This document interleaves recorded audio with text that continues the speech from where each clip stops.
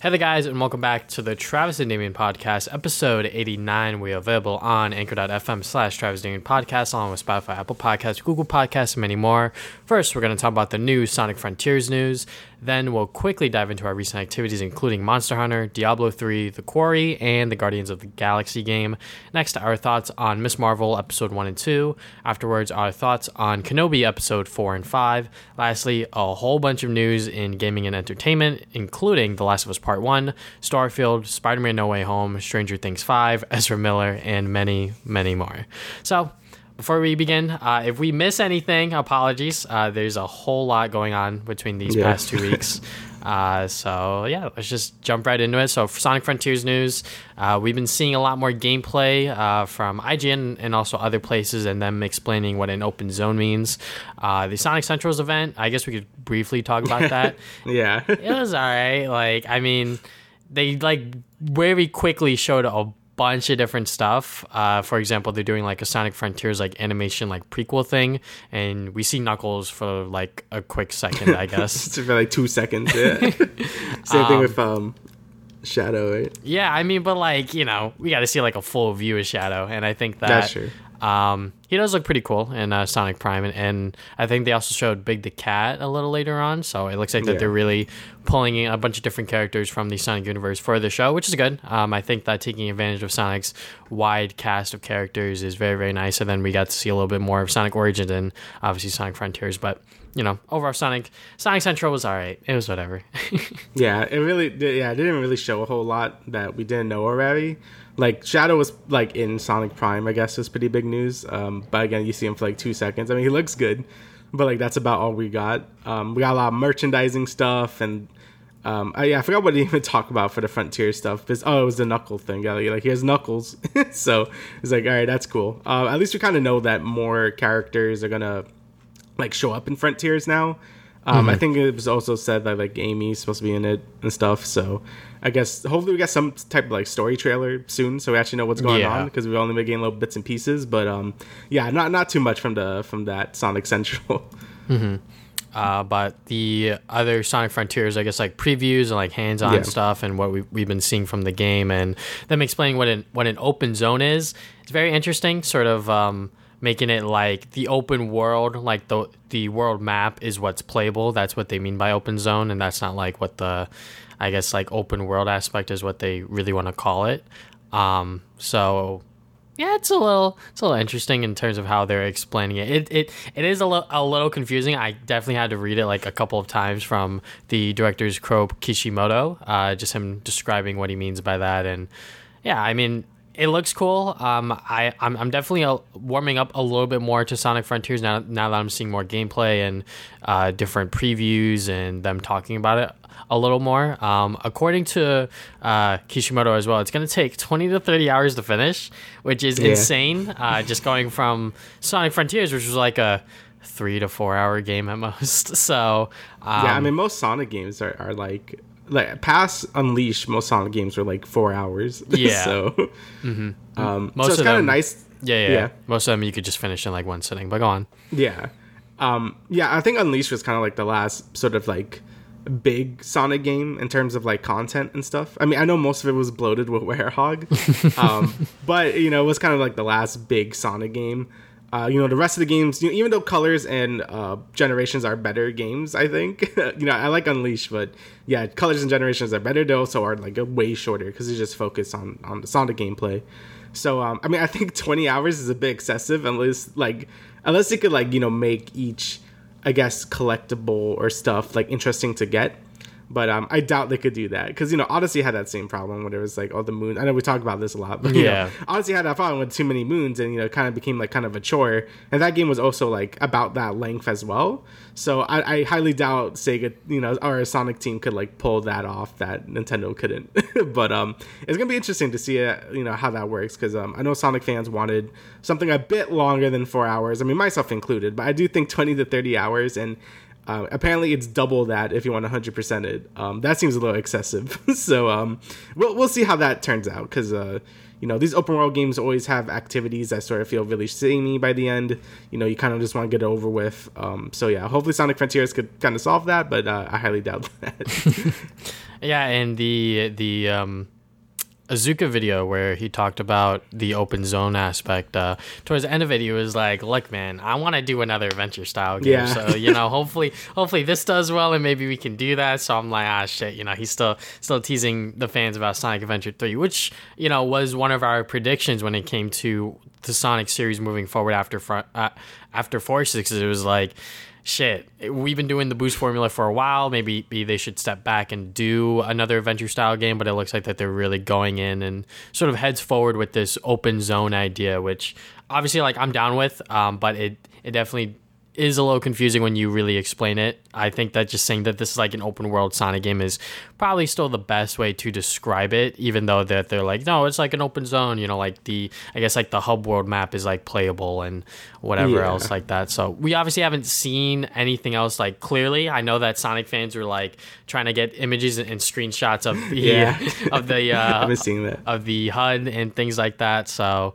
really we're reaching for scraps here when it comes to seeing like the actual game and like its full capacity, which the HUD itself, from what I can tell from the 140p images or whatever, it looks like a HUD that you would put in a Sonic game if it was to be open world with like upgradable things and I guess like a health bar and other things like that. So hopefully, like you said, we get like a story trailer, but on top of that, like an actual like really good like gameplay representation that shows everything that we would like to see, such as the skill tree and everything like that. Yeah, I think the game just needs more explanation on what the hell it's trying to be. Them saying open zone. I mean, I'm guessing what open zone means is more like Mario Odyssey or like Banjo-Kazooie maps, but like bigger, where it's like, you have this one area, but there's like a ton of things to collect and do, just like bigger. That's what I'm thinking they're doing, because apparently it's supposed to be different hub area. Like you have like this grassy one that he keeps showing, but apparently there's supposed to be like a desert one and maybe some other like archetypes and stuff. So that's what I'm guessing what he means by open zone. It just means like a more open-ended level, but still pretty self-contained. At least that's what I'm guessing. That's what he's trying to say. But yeah, like you said, I think some more explanations of how the like combat and skill trees and just what are you doing? What are you collecting? Apparently there was some more context that the little hearts you're collecting are for like Amy or something. So that makes sense. I don't know what it does or anything, but and we still haven't seen any of those like cyberspace levels. There are like the more traditional Sonic levels. Yeah. So yeah, there's a lot we still don't know about yet, even though we had like this whole month to show us this game. But I guess we have to just keep waiting and seeing, because maybe they will show more. From the playtests that have been happening in Summer Game Fest, apparently people are liking it, so that's good. Mm-hmm. So maybe it is something you do have to play before you really get it, but yeah, I definitely think it's still going to be like a 7 out of 10 or something. So I'm not going to put too much stock on this game being like a 9, like this dude wanted it to be. Yeah, hopefully it's still enjoyable. This is obviously like the first Sonic game that they're really jumping forward, changing the formula up again. So you can't expect the first one to be, I guess, like a sort of like gold standard of what they want it to be. It's going to take some time for them to refine it and change it up if they want to continue with this sort of open zone level of style for Sonic. So, but yeah, Sonic Frontiers, I'm definitely opening up a little more to it now that we're seeing more of it and them explaining it a little bit better. But hopefully we know a lot more before the game actually comes out later this year. I know a lot of people, when they first saw it, were like, it should get delayed, which like I was kind of on that boat. But now it's like, okay, this does seem like a more complete game now, but I'm sure that by the time we see the game, hopefully it'll look different as well, like visually better. So, but we're just gonna have to wait and see. So hopefully Sonic Team is, not putting too much pressure on themselves. I know that this is like a huge task for them to even achieve in it of itself, because there's a lot of expectations riding on this game for the Sonic franchise and the Sonic games in particular. So, yeah. yeah, really. you know, it is kind of odd that he talked about Adventure 3. Like, after, I know he usually talks about, like, oh, like, I want to do Adventure again. But, like, he said himself, like, he wanted this game to be the next step forward for Sonic. So it's kind of weird that he'd be like, oh, no, I could do Adventure after this. Like, it's kind of weird, but whatever. Yeah. Yeah, you know, still excited to see what Sonic Frontiers has to offer.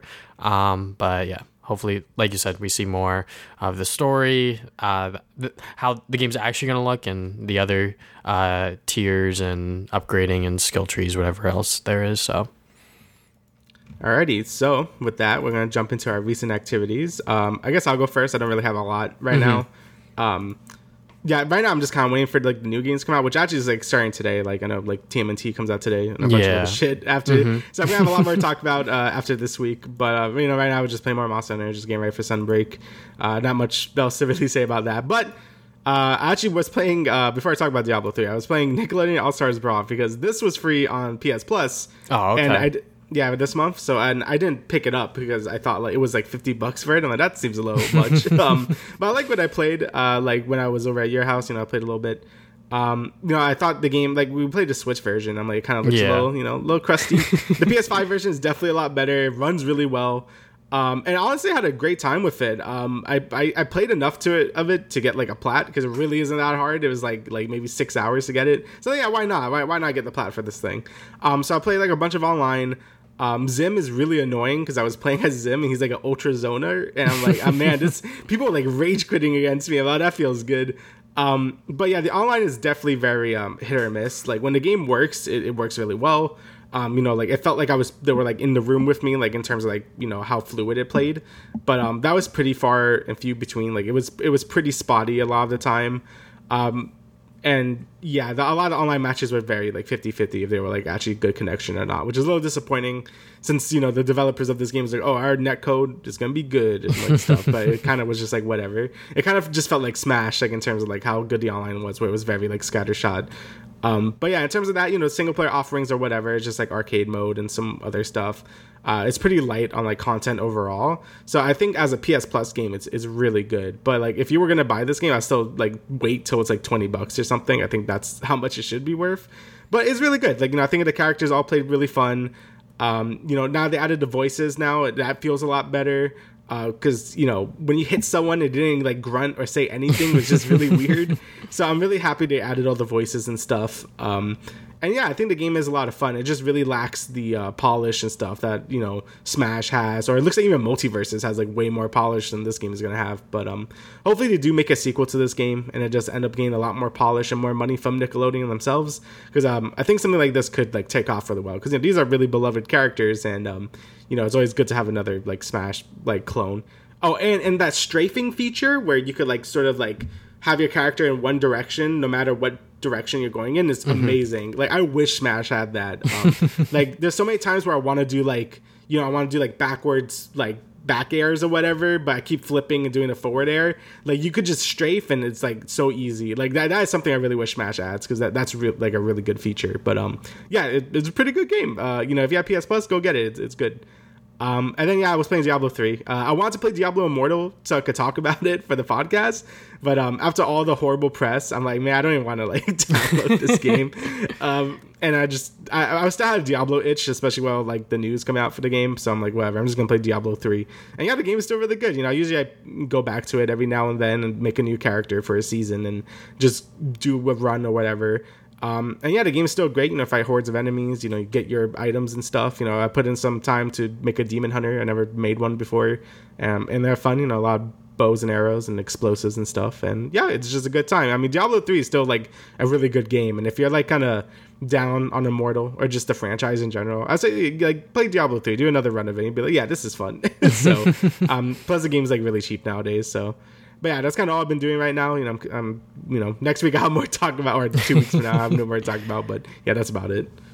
All right, so I've been doing a lot. I can see. Yeah, so first up, anime versus manga. I've been keeping up with Spy Family. Spy Family's still really good.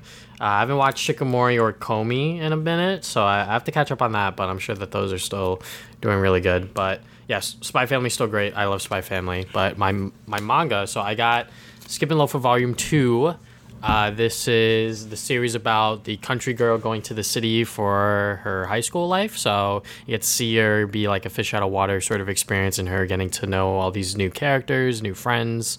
And yeah, it's still cute, still fun, very wholesome. And then we got Horimiya Volume 15. This is the last volume printed in English. So if I want to finish it, I'm going to have to look up some scans online because I don't know what's going on with Yen Press. They haven't announced Volume 16 to be printed in English, but I'll buy that when or if it does get printed. But I did buy a Japanese volume just to have it in my collection, just to have like the full set, quote unquote. But yeah, Horimiya is still good. They are still pulling, I think this volume still has chapters from the anime, despite it being so far in, just because the way the anime worked was that it's 12 episodes, but they just picked and choose which stories they wanted to tell and adapt that. So yeah, it's still good. Obviously, I think adapting it straight up like that would have been very, very hard, but yeah, Horimiya is still great. I am caught up on My Hero Vigilantes for the print. I think that this series just ended. I didn't know that. It ended with volume 15. Yeah, so I didn't know that's good because this is obviously a sort of like prequel series with Vigilante My Hero characters, and you get to see like all my, I guess like in his prime, quote unquote, and a bunch of other characters from the My Hero series. But yeah, I still really like it. Just seeing the Crawler and all of the other characters within where we are within the story within Volume 12. Still super duper fun. Definitely recommend it to anyone that remotely likes My Hero even a little bit. Even if you don't like My Hero, I think that this is a great shonen manga. But yeah, that is that for that one. And then we got Boys Run the Riot Volume 3. I wanted to finish it for this podcast, but I've obviously been doing a bunch of other crap that I'll talk about later. But yeah, still a very cool manga about these LGBTQ characters. It is Pride Month, guys, so pretty much about these high schoolers trying to especially this holy shit, I don't even know what you thought I was gonna say, but anyways, they start this clothing brand, and one of them is trying to figure out who they are in terms of like themselves and like their sexuality and all of this other stuff, and like who's in control of telling that story. So really does bring a very good, I guess, like narrative to that side of it, because not to spoil anything about the story, but it's good. It's still very, very good. I wonder how they're going to end it within the final volume. But before I move on to the games that I've been playing, I've actually been playing games for once. I know. Look, I'm proud. I'm going to talk about some movies real quick. Bob's Burger. I have never watched a Bob's Burger episode before watching this movie, but my girlfriend wanted to see it, and I know what Bob's Burger is. It's like a adult cartoon, and pretty much my girlfriend said it's pretty much about this family who owns a burger shop, and they live above it. And I was like, all right, fine, like I'm in. So yeah, the movie's fun.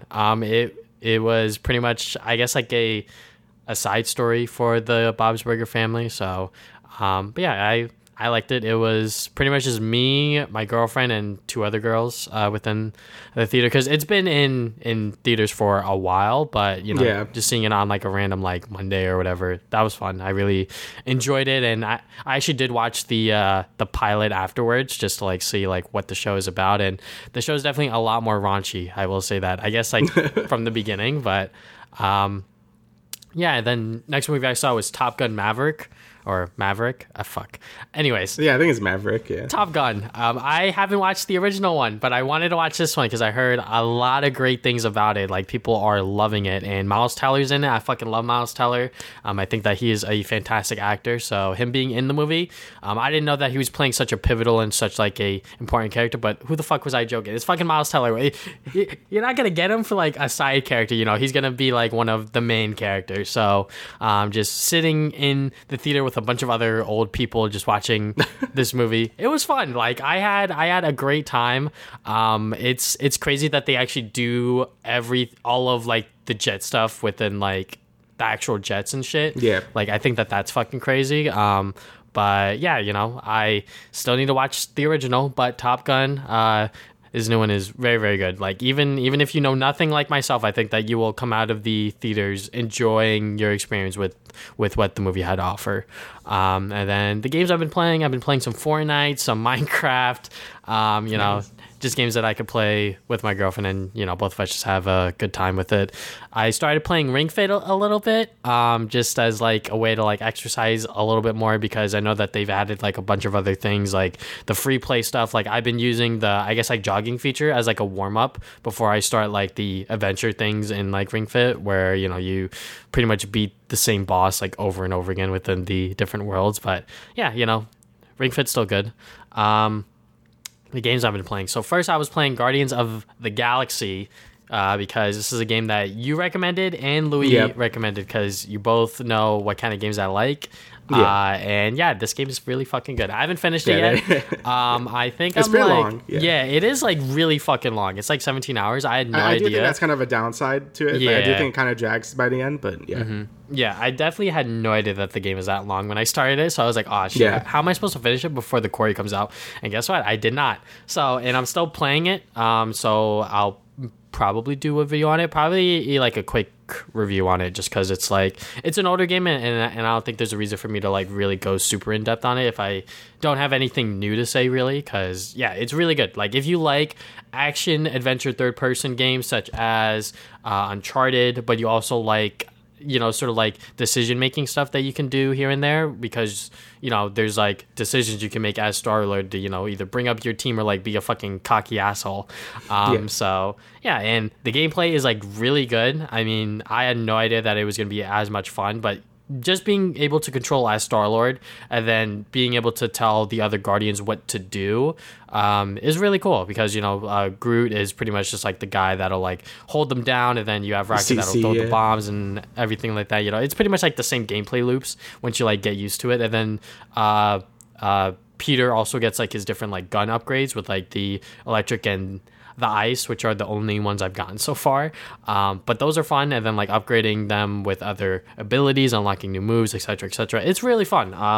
And it does look very, very good, I will say that. Like on the PlayStation 5, I was very surprised by how really nice the game looked, especially in the beginning when you're like going through I guess like that like shipwreck or whatever, just like trying to like collect shit or whatever. And I really like the story that they've decided to do, where it's like it's not totally in the beginning where they're like meeting each other for the first time. It's like more of them being like, okay, like we recently just got Gamora and Drax. They're not exactly too specific on that. And then you also jump back and forth between Peter's past and sort of like how that connects there, and like it's pretty good. Like I really like the way that they're handling the story so far, so very much enjoying it. Hopefully I'll finish it by next episode, because I'm liking it a lot. And because I took a break from this game to play the Quarry, I did forget the controls for like a minute, and then I was like, okay, now I know what I'm doing again. So yeah, definitely if you're gonna play this game, make sure you have like a good amount of time, because the game is long, and like if you forget like how to play it will not be fun. So but you got any comments for Guardians? Or?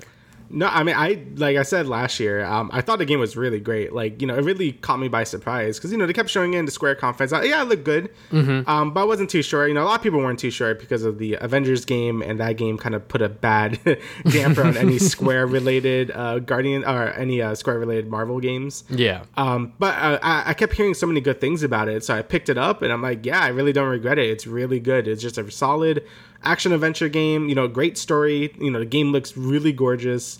It's just what I thought a Guardians game would be. I think the only better thing, I think a thing that would make it better would be like maybe if you could control the other Guardians, but I think just controlling Peter was like good enough, since you could command everyone to do whatever you want anyway.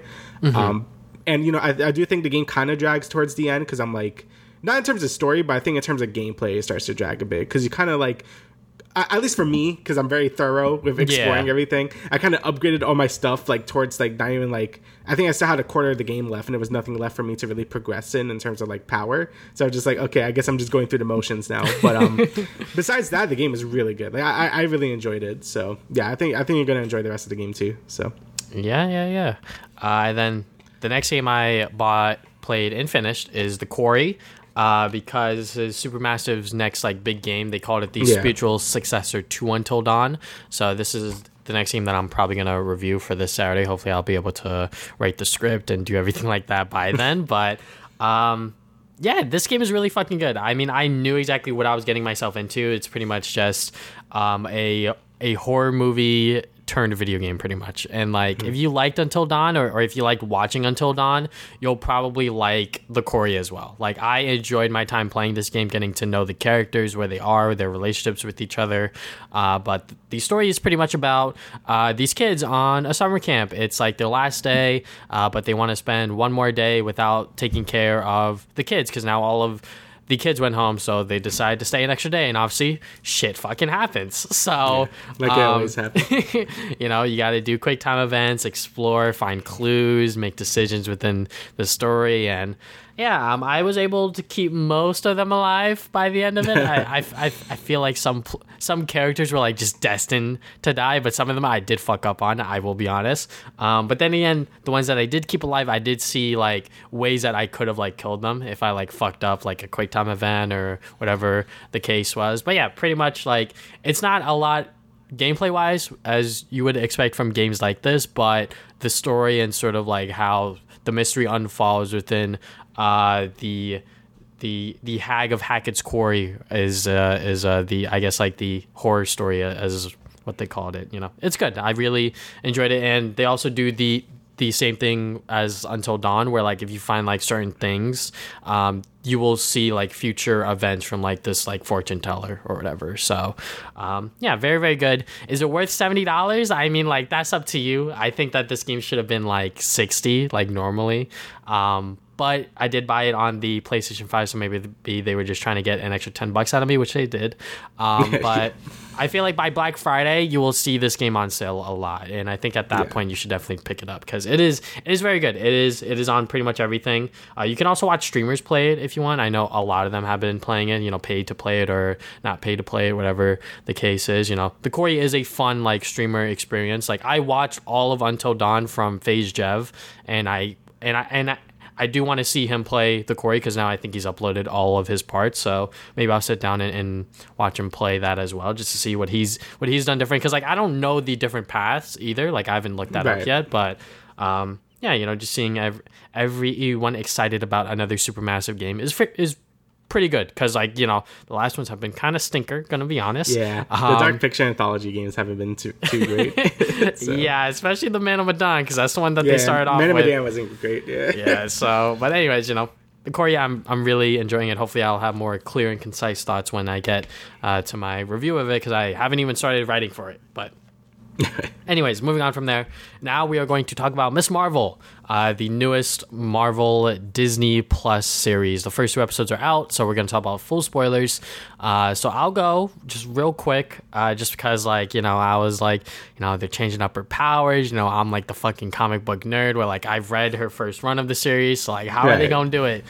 I'll be honest, after the first episode, I was like, fuck, that was good. Like, I really enjoyed the first episode because they really established, like, everything about the character, like, pretty straightforward, like, pretty candidly, and sort of, like, place her within the MCU as, like, this super fan of the Avengers, which is, like, that's who she was, but not to this extent within the comics, which, like, I'm fine with, you know, like, fuck it, just, like, go all in, where she's like, I love Captain Marvel, and, like, I love, you know, the, I guess, like, MCU characters and all of this other shit, which, like, the actress herself is also like that to a certain extent, which is pretty cool. But yeah, you know, I really enjoyed the first episode. The second episode is pretty good as well, you know, just, like, continuing that story, but yeah, I'll give it up. I'm looking forward to how the rest of the series is going to play out. Yeah, I really enjoyed it too. I mean, it's kind of what I expected it to be, more of a, you know, coming of age, like sort of like Spider-Man type deal. Again, I don't really know much about Ms. Marvel. I only know her from the Avengers game, and I know her original power is supposed to be stretchy power, but I guess now she has this thing called hard light, as she calls it, where she like just manifests like light and like hardens. So I mean, it looks pretty unique, and you know, they reference her old power where her hand becomes stretchy with the light and stuff, but obviously it's not the same power. But I think in terms of like feel and stuff, it's really cool. Like I really like the editing and just the overall feel. You know, it feels very I don't know how you even describe it, like Life is Strangey, like, you know, just you know what I mean, this teen movie type deal. Like, yeah, it knows what it wants to be, and I think it does it really well. So yeah, overall I also really enjoyed it. You know, I don't know if I was concerned about it, but you know, I didn't really know what to make of it from the trailer, so I'm glad it ended up being like pretty good. So Yeah, I mean, like, just like the style of the first episode when like they were doing like the, I guess, like text bubbles with like the neon lights and like the streetways and shit like that. I was like, that's fucking cool. And like the shot of her like going on the couch and like the camera follows her. That's been like a fucking topic on Twitter, which like I've been loosely paying attention to, but like I don't give a fuck. Like that was a cool shot in it of itself, and I really do like the style and sort of like the way that they're really treating this character with. The whole in fucking episode 2 when like she calls her grandma and like she's like literally right next to the phone. I'm like, yep, that's how old people FaceTime. Like no matter who you are, that's how they fucking do it. And yeah, you know, just like also just like introducing like her like I guess like Pakistan like I guess like heritage and like all of that other shit. You know, I know that the directors and like the people behind the scenes are very much familiar with that stuff because they've also lived that life.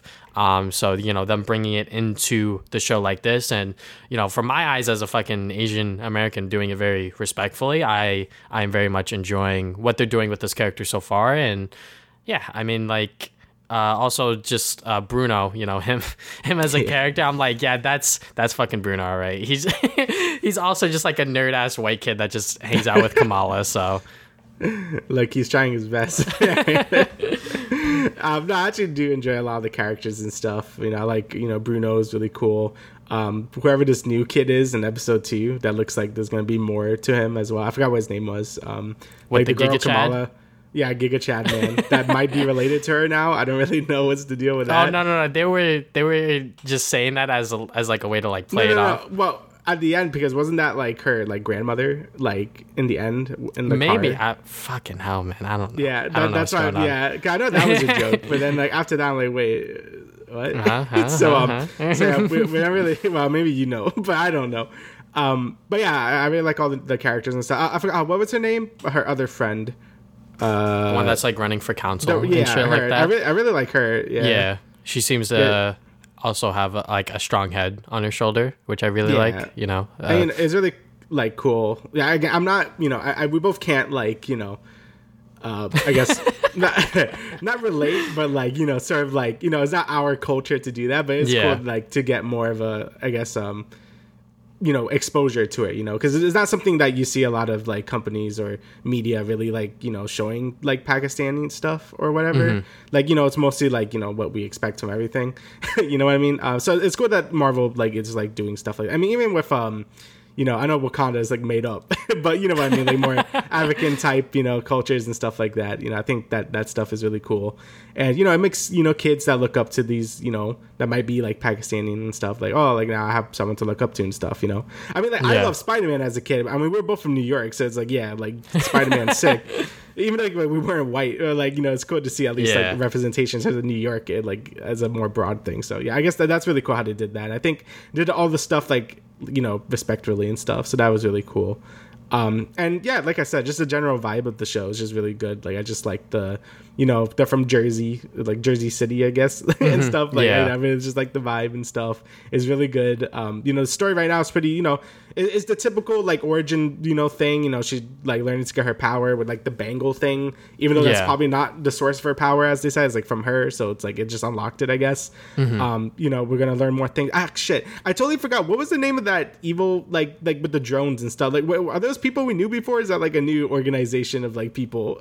Like, oh yeah, the fucking like agent from like No Way Home showed up and shit like that. Right? Yeah, No Way Home was it? Yeah. I was like, okay, well, is this like a new organization? Is this just like the FBI? I don't know exactly what's going on, but those drones were very much like, I guess like Tony Stark drones from Far From Home. Far From Home, that was what I was thinking of, So I was like, okay, you know, we're like getting actual like MCU blending here, but very subtly, you know? Yeah. Which is good for a new show like this.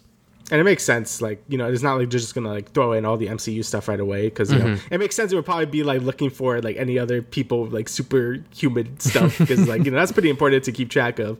But yeah, the story's just been, like the teen stuff, you know what I mean? Like, like, oh, she likes this guy, and then Bruno gets jealous, and he has to go to Caltech, but he doesn't want to.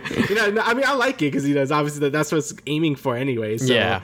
I've been really enjoying that. We're both fans of Life is Strange, and I know you really like, stuff like, teen movies and stuff like that. So, no, it's been very enjoyable so far. So, yeah. Yeah, I fucking love coming of age stories, and definitely, I guess like the conflict of them, because we're like fucking like 20-something-year-olds, like you're 24, I'm 23. It's like, all right, yeah, bro, you got this opportunity to go, so yeah, just fucking take it. But he's like, I don't want to leave my friends and family. I'm like, all right, bro, like I get it, but like they're gonna be there when you get back, kind of thing. But Bruno as a character, he's so young, and like he just views these things as more important than like this opportunity per se.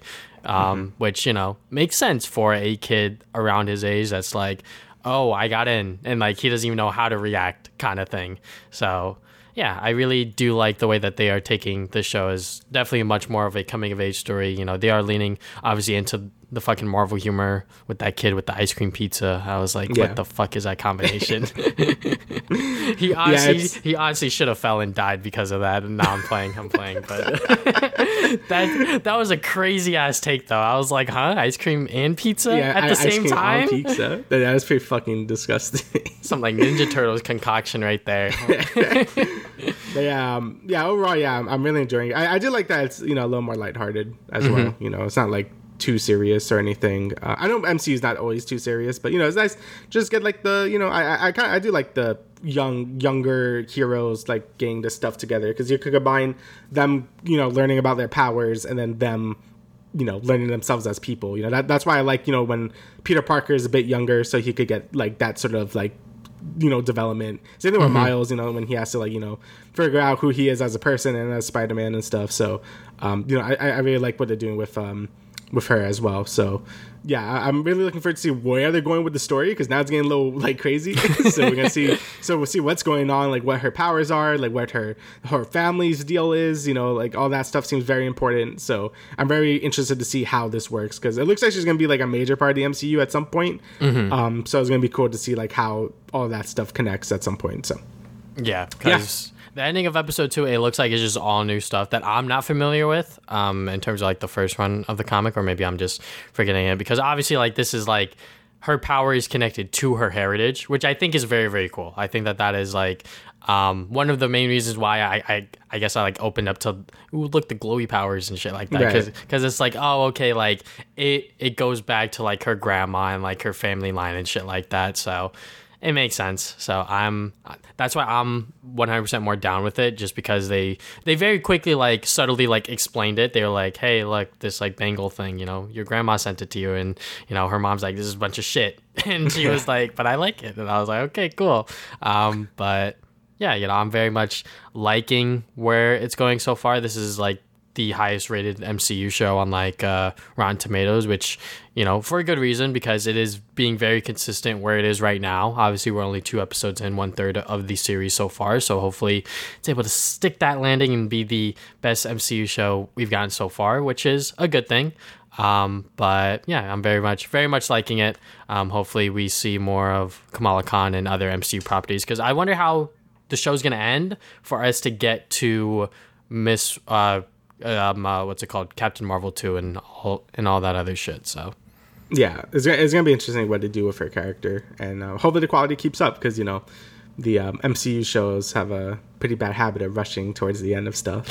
So I mean, I think that's just a Disney Plus show too, because I'm gonna segue. Could I do that? Yeah, bro, you got it. To Obi-Wan.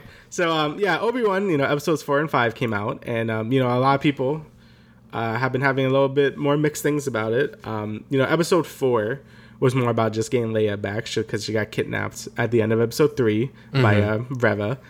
And I guess some people saw it as pointless, because you kind of end up where we were anyway, where like, Leia's just back because he rescued her and stuff. But Reva put like a tracker on her, and that was about all the things we got from that. Which I feel like that's a little cynical to look at it. I mean, I think it was still like a fun episode. Like, I think there was still a lot of action and stuff. You'd never played Fallen Order, but this like spoiler alert, this was kind of like the final level in that game. So like that's why I'm like, this looks familiar, and I'm like, oh yeah, this was in Fallen Order. So yeah, the Inquisitor base was like, yeah, like where you were in Fallen Order at the end, which, you know, that makes sense because the game's kind of focused on them. But yeah, it's kind of cool to see that in a live action setting and stuff, and see what they're doing, like with like they have like a bunch of like bodies and stuff. I don't know what that's about. A fucking trophy case. Yeah, I guess like they didn't really explain that. Just like, oh, that's weird. But yeah, it's kind of cool to see like that planet in like a live action setting. But yeah, I guess not really a whole lot happens. Like, you know, you will learn about that, and then the tracker gets put on Leia. You know, and that's about it, I guess. I mean, I still enjoyed it. I thought it was like a fun like thing. We saw like the resistance. I guess they're still, you know, they're too scared to really fight the Empire still, but they're still like, you know, they want to band together, but they don't want to fight the Empire yet because, you know, it's like, well, die. So it's like a really budding resistance, but it's not like the full one we see until like the, you know, the original trilogy later. But yeah. But what are your thoughts on like that episode in particular? I know that one's kind of been getting a little hate. Yeah, I mean, you know, episode 4 has definitely been viewed as like the worst episode, which isn't a wrong opinion in my opinion. Yeah. I do agree with that just because it's been like, you know, I feel like Obi-Wan, like as a show, I feel like most people's expectations were that we were gonna get a lot of like flashbacks and like I guess like inter like reflection with Obi-Wan's character about everything that's happened with Order 66 and like his time with Anakin and shit like that, which we got in episode 5, granted. Yeah. But that's fucking episode 5. So, you know, when we get episode 4 where it's like another like fetch quest of like, we gotta save Leia, and like, you know, we all, every fucking Star Wars fan knows who's living at the end of this show. It's like, yeah, all right, so like, what are the stakes here? And obviously, like, the new characters were like, are they gonna live at the end of it? Which, like, spoiler alert, one of them doesn't. You know, at the, you know, fucking episode 5, they get capped. But you know, episode 4, like, as its own episode, like, it's fine. But like, you know, it does feel like a waste of an episode in a sense where like, yeah, it doesn't go anywhere. Yeah, like they could just do so much because like Hayden Christensen like fully signed on for the show, you know, fucking Ewan McGregor is back, so like, you know, it feels like a missed opportunity with like the direction that they decided to take with the show. But you know, it's fine, it's whatever, you know. We did get to see some cool you know, like action scenes and things like that, but you know, nothing like too crazy, nothing too phenomenal. I know that the beginning of the episode was probably like the most exciting bit where like we see like, you know, Obi-Wan healing for like a total of 5 seconds before he's like, all right, I'm back. And I'm like, what the fuck, aren't you like half burnt to a crisp? And you know, I guess like him like talking to like, I guess like feeling the Force with the Anakin and shit like that. But yeah, you know, episode 4, it is the worst episode, but like, what can you do? You know, like, you gotta watch this episode to like get to the rest of it, but it is what it is. There was like a lot of weird moments. Like when, you know, they were all on lockdown and then Obi-Wan and Leia were just walking in a trench coat. I'm like, that's so silly.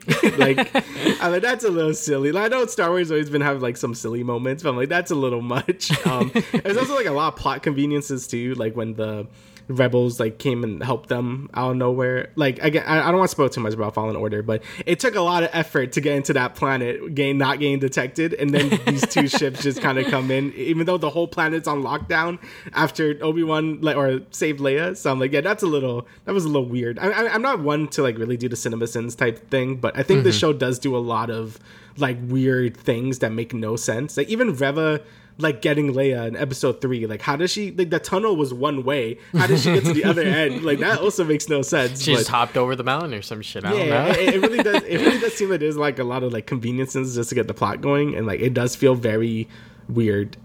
Yeah.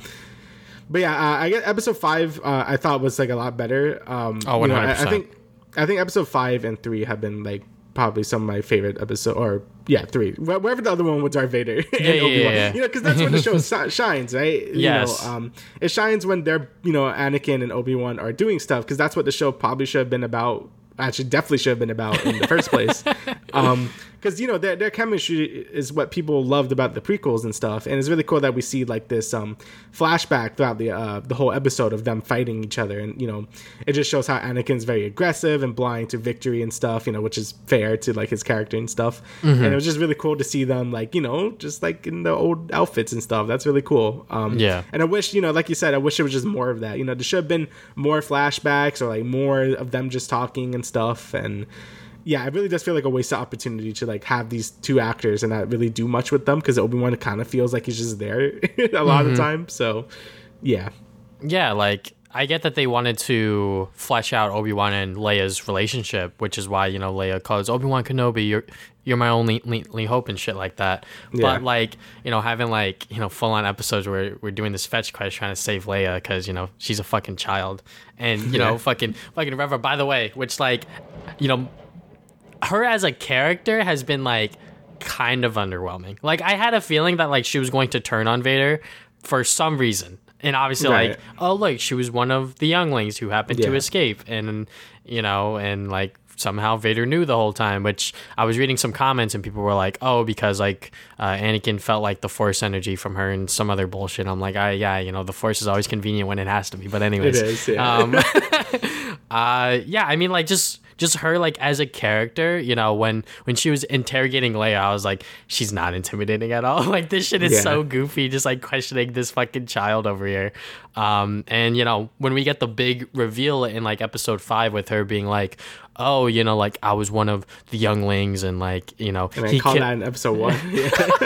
I was like, there's definitely something up with this character as to why in her posters, like, within her eye it's Vader and not Obi-Wan, and I'm like, y'all made it just a little bit too obvious, but okay. But yeah, you know, just going back to I guess like the first scene with them, you know, in that flashback, and them like I guess like training with each other, I was like, yeah, we should have seen this like in episode 2 or 3. Like we should have seen a lot more of these like sooner. Like I felt like in episode 4 we were gonna get that as like a whole episode where like, you know, Obi-Wan's healing because he has to fucking heal. He fucking burned half to death, but they were like, nope, we need him to like rescue Leia like fucking now. So he's gonna get out and do his thing and not feel any of his injuries and still be able to hold his lightsaber just a little bit. But yeah, like I'm very, very much concerned about the finale now, because it's like Obi-Wan's still fucking washed, man. Like how is he gonna fight him, you know? So but yeah, you know, just like episode 5, like in and of itself, just because we see so much of Vader and so much going back and forth between Obi-Wan and Vader, and then the flashback sequences, I was like, yeah, like this is like what we've all wanted from this show. Like I feel like that's what everyone really wanted. I get that they wanted to, you know, do Reva's story with her being as youngling and all of this other stuff, which like is a fine concept and like a fine idea, but I felt like the execution was a little off. But yeah, I don't know. It just feels like that this show as of right now, before the finale, has been disappointing, if you will, but not like the most disappointing Star Wars thing, because there's been a lot of Star Wars shit. So. Yeah, like I say I'm also disappointed in the show overall, but like I don't think it's like horrible. Mm-hmm. You know, I think there's still great moments again when it actually focuses on Obi-Wan and Anakin. Like that shit's sick. Even all the Darth Vader scenes are really good. Like when he like fucking stopped the ship with his like no effort, he just brings that shit down, rips it. Like oh my god. So yeah, they did again. I think Disney does a great job with Darth Vader, like showing his like power level. Like it's really good. But yeah, that stuff is really cool. But, you know, we got a lot of the other stuff. Like, I don't even mind the side plots. I just feel like they're really rushed and, like, you know, they're just not written too well. Like, I feel like if this shit just has to be longer. Like, I think either make the episodes longer or, like, have more episodes if you're going to do, like, a whole side plot with, like, Reva and stuff. Like, if this was, like, maybe 10 episodes or something, like, I feel like, you know, people would not mind getting more development for like, you know, Reva, or, you know, then become more stuff with Obi-Wan and stuff. But I feel like they keep fighting for screen time and like pretty short episodes too. Like they're only like 30 minutes. So yeah, it just feels like there's not like enough time for anything, and like everything feels kind of rushed and like disjointed and stuff. Because I do think it's important to actually talk about Inquisitors when you're talking about Darth Vader post, you know, prequels, because that's sort of like a thing they've been building up. Yeah. But I think the way they've been doing it just feels rushed and like poorly written and stuff. So, but yeah, I think if they just had more episodes or longer episodes, I think this would have not been a problem. But it ends up just being kind of like a waste. Like this show just kind of feels like a wasted opportunity to like make something really cool, but it just feels like kind of like janky, you know? So. Yeah, definitely. You know, seeing Hayden Christensen back as Anakin was very cool. But what happened to the de-aging stuff, guys? My man definitely still looks 40. So I was like... He does look old, yeah. He definitely looks old as fuck. So I was like, what happened to the movie level budget you guys were going for? But... yeah, you know, I've obviously like we're just gonna have to wait and see until the finale, which like they're apparently like screening it like in select theaters after it premieres, which is kind of cool. So you know, if you want to be in a room with a bunch of other sweaty Star Wars fans, go right for it. But yeah, you know, Obi-Wan, like, episode 5 is very, very good, and along with episode 3, but it's like, we should have gotten a lot of this stuff a lot sooner, you know, seeing Darth Vader do his cool shit, him, I guess, fighting Reva, quote-unquote. He didn't even lift a finger, like, necessarily. He was just, like, fucking force holding that shit. But, you know, there are some people complaining about, like, why did he let the other ship go? Bro, my man's trying to be psychological. He's trying to fuck him up. He's like, haha, y'all thought you escaped, so he's probably gonna fuck him up next episode. And on top of that, in my opinion, when I was watching it, I was like, oh, he's fucking tired, because like that probably took a lot of like force energy out of him. But then again, this fucking Darth Vader, so like he's like strong as shit, but like we don't have like a clear idea of like where his power level is necessarily. But it's fucking Star Wars, you know. Like I'm just trying to have a good time here, which like I am overall with this Obi-Wan show, but like it just felt like that there just could have been so much more, which I could say a lot about the Star Wars like live action stuff, especially with the Disney trilogy, but that's a whole other topic. You know, it just feels like not a wasted, but a missed opportunity with everything that's been going on. And, you know, it seems like a little bit, you know, should have been more of Anakin, because that's pretty much what everyone really wanted, just to see more flashbacks, more of like introspective of Obi-Wan just trying to figure out like how does he deal with Darth Vader now, like in the present, because like I feel like that would have been a much better pitch for this show, with, you know, him trying to go back in the past, maybe even Qui-Gon Jinn coming in and being like, hey, you know, which like apparently he's in the fucking show, so I guess we're seeing him last episode, but like where the hell is Qui-Gon? that could have happened episode 1 or even 2, but yeah, anyways. Yeah, I feel like that stuff probably should have happened in the beginning already, but I guess they're saving everything towards the end. But yeah, I don't know. I feel like Star Wars on like Disney Plus started strong. I love Mandalorian season 1 and 2. Oh yeah, like, I love Mandalorian. Yeah. But you know, I didn't even watch Boba Fett yet, which I have to. But and Obi-Wan have both been pretty disappointing in terms of like, you know, just reception and stuff.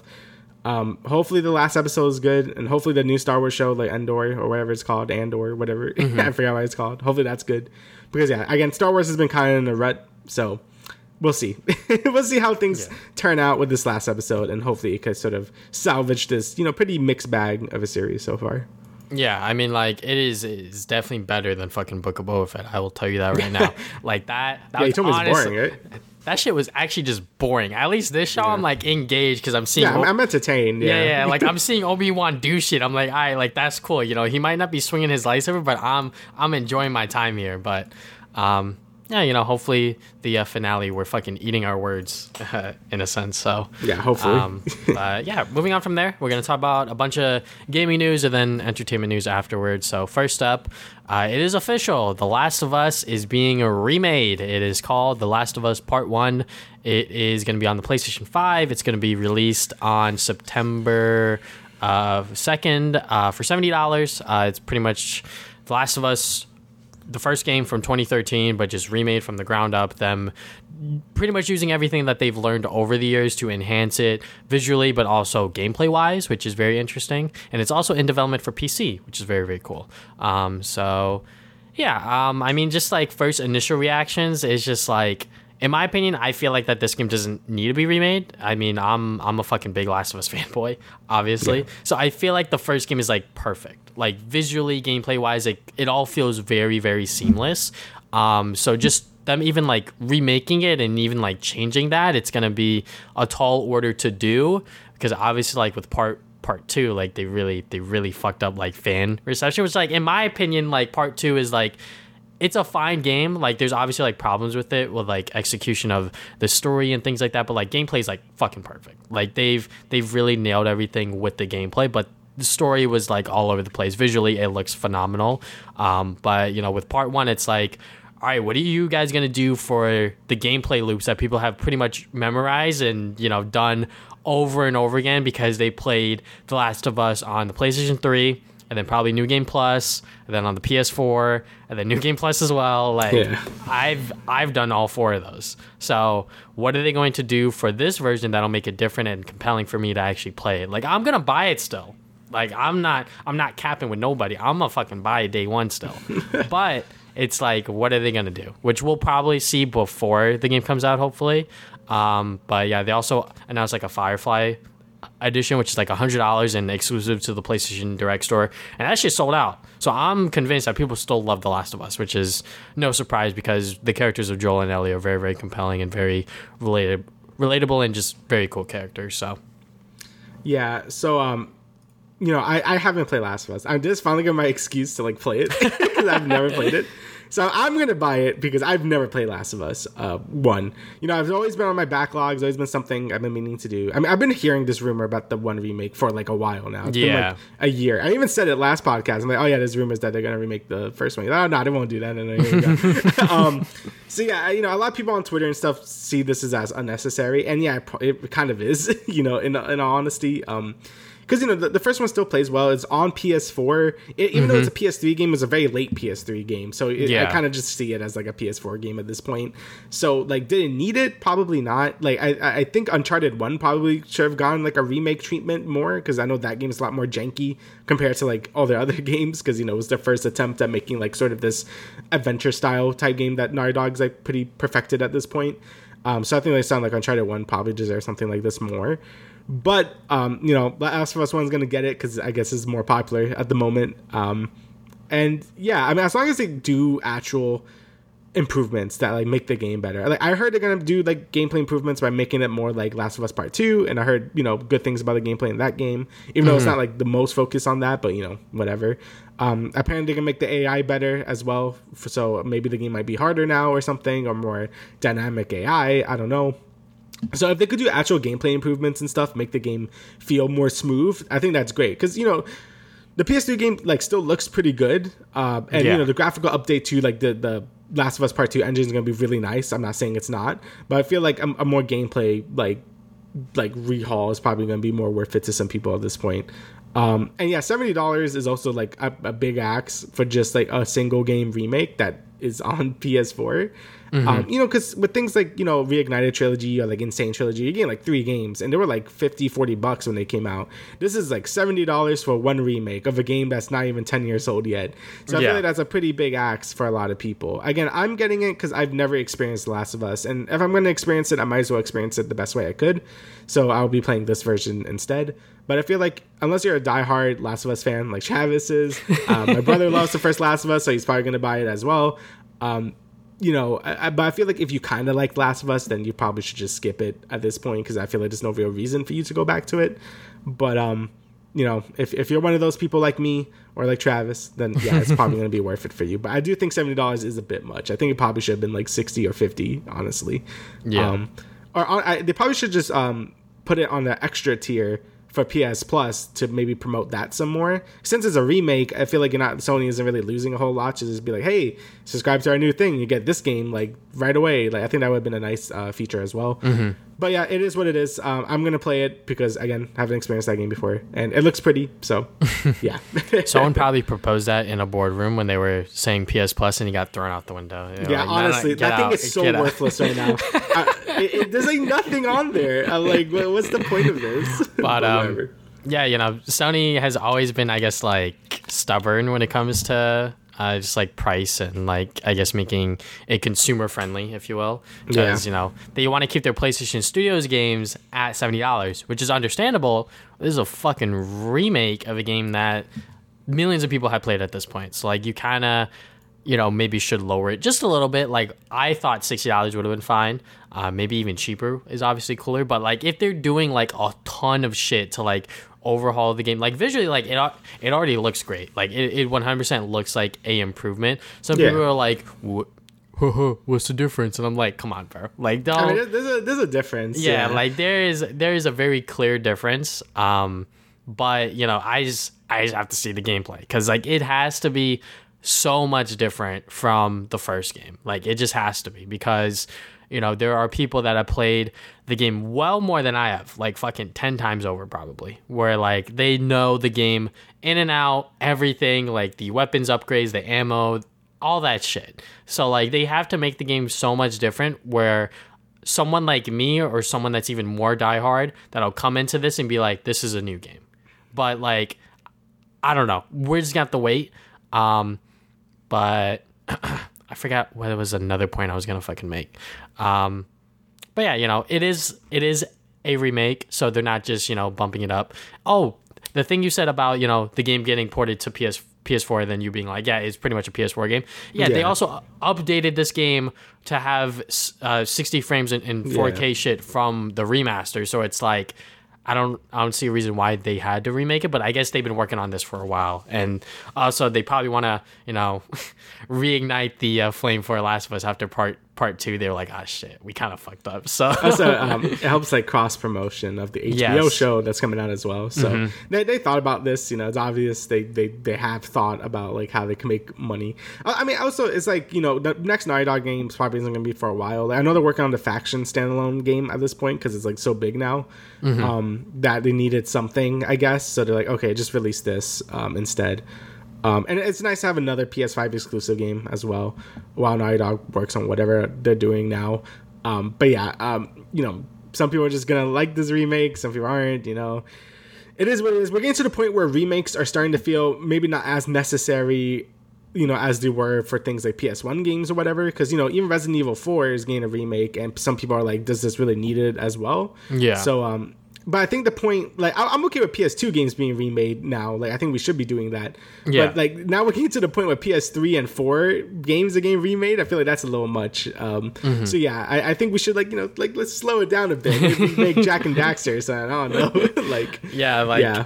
I get that we want to take advantage of the new and improved technology and, like, all of the experience that, like, Naughty Dog has gone through between Last of Us 2013 and Last of Us Now. But, you know, like, it is a improvement. I'm not going to deny that from like the gameplay perspective and visual perspective, but it's like, is this necessary kind of thing? You know? Like, yeah, that's the big thing. Yeah. Like definitely like if they were to make a fucking Infamous remake, fuck yeah. Cause like that game's a very, very, very early PlayStation 3 game. So like them remaking that game needs it. Yeah. Cause you know, the game has some issues in terms of gameplay and stuff. So yeah. And visually, it does not look like a PS3 game. It does not look like a PS3 game, but, yeah, you know, this is obviously gonna make money, and like you said, cross promoting with the HBO show, which we got another official still for, which, you know, it looks fucking good. You know, I am very much on board with it. You know, some people will look at it and be like, wait, gamers want a show of a game that they've already played? It's like, yes, I fucking do, because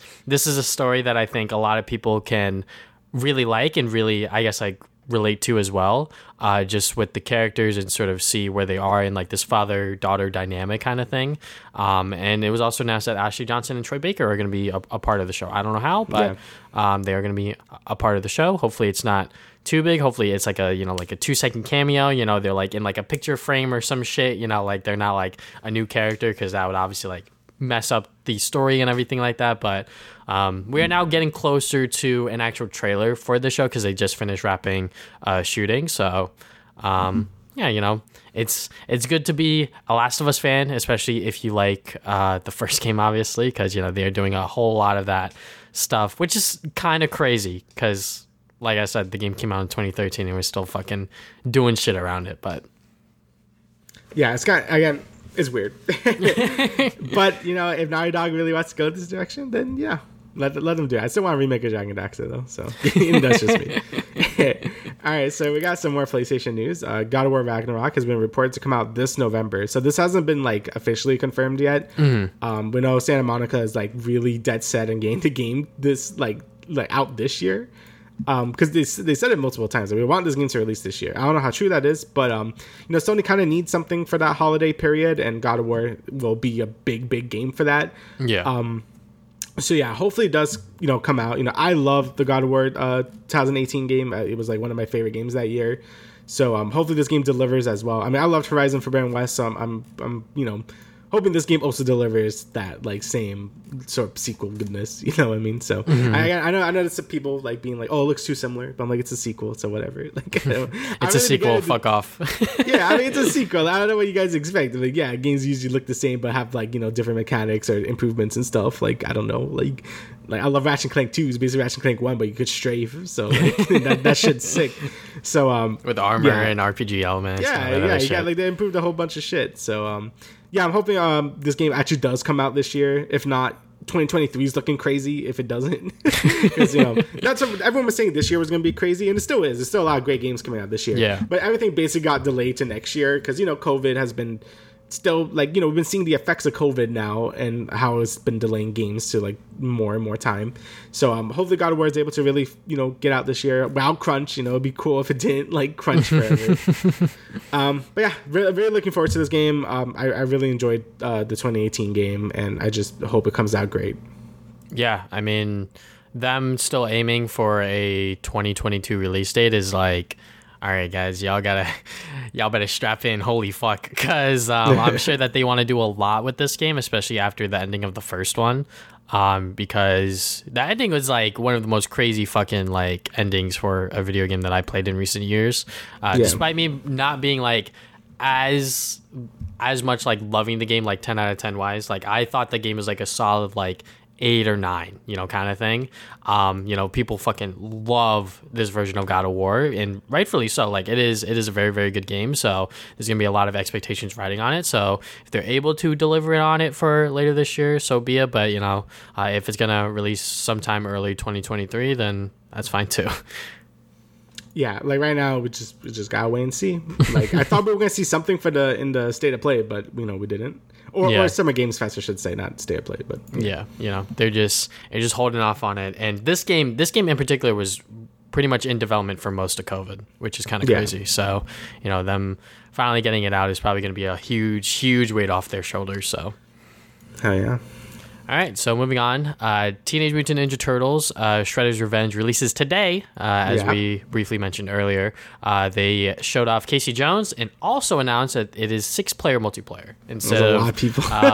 4 people max, you now have 6. So I guess our whole friend group could play if they really wanted to. A shit ton of people. Yeah, 6 people on screen just beating the shit out of foot soldiers and shit.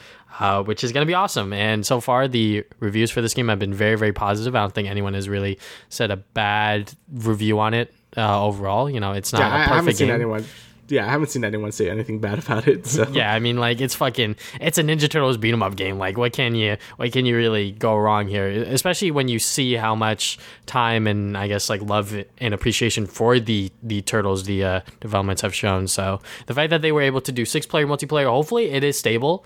I haven't read or looked anything up about it, but hopefully that if someone has a shitty connection, it doesn't bog down everyone else, but it might. Who knows?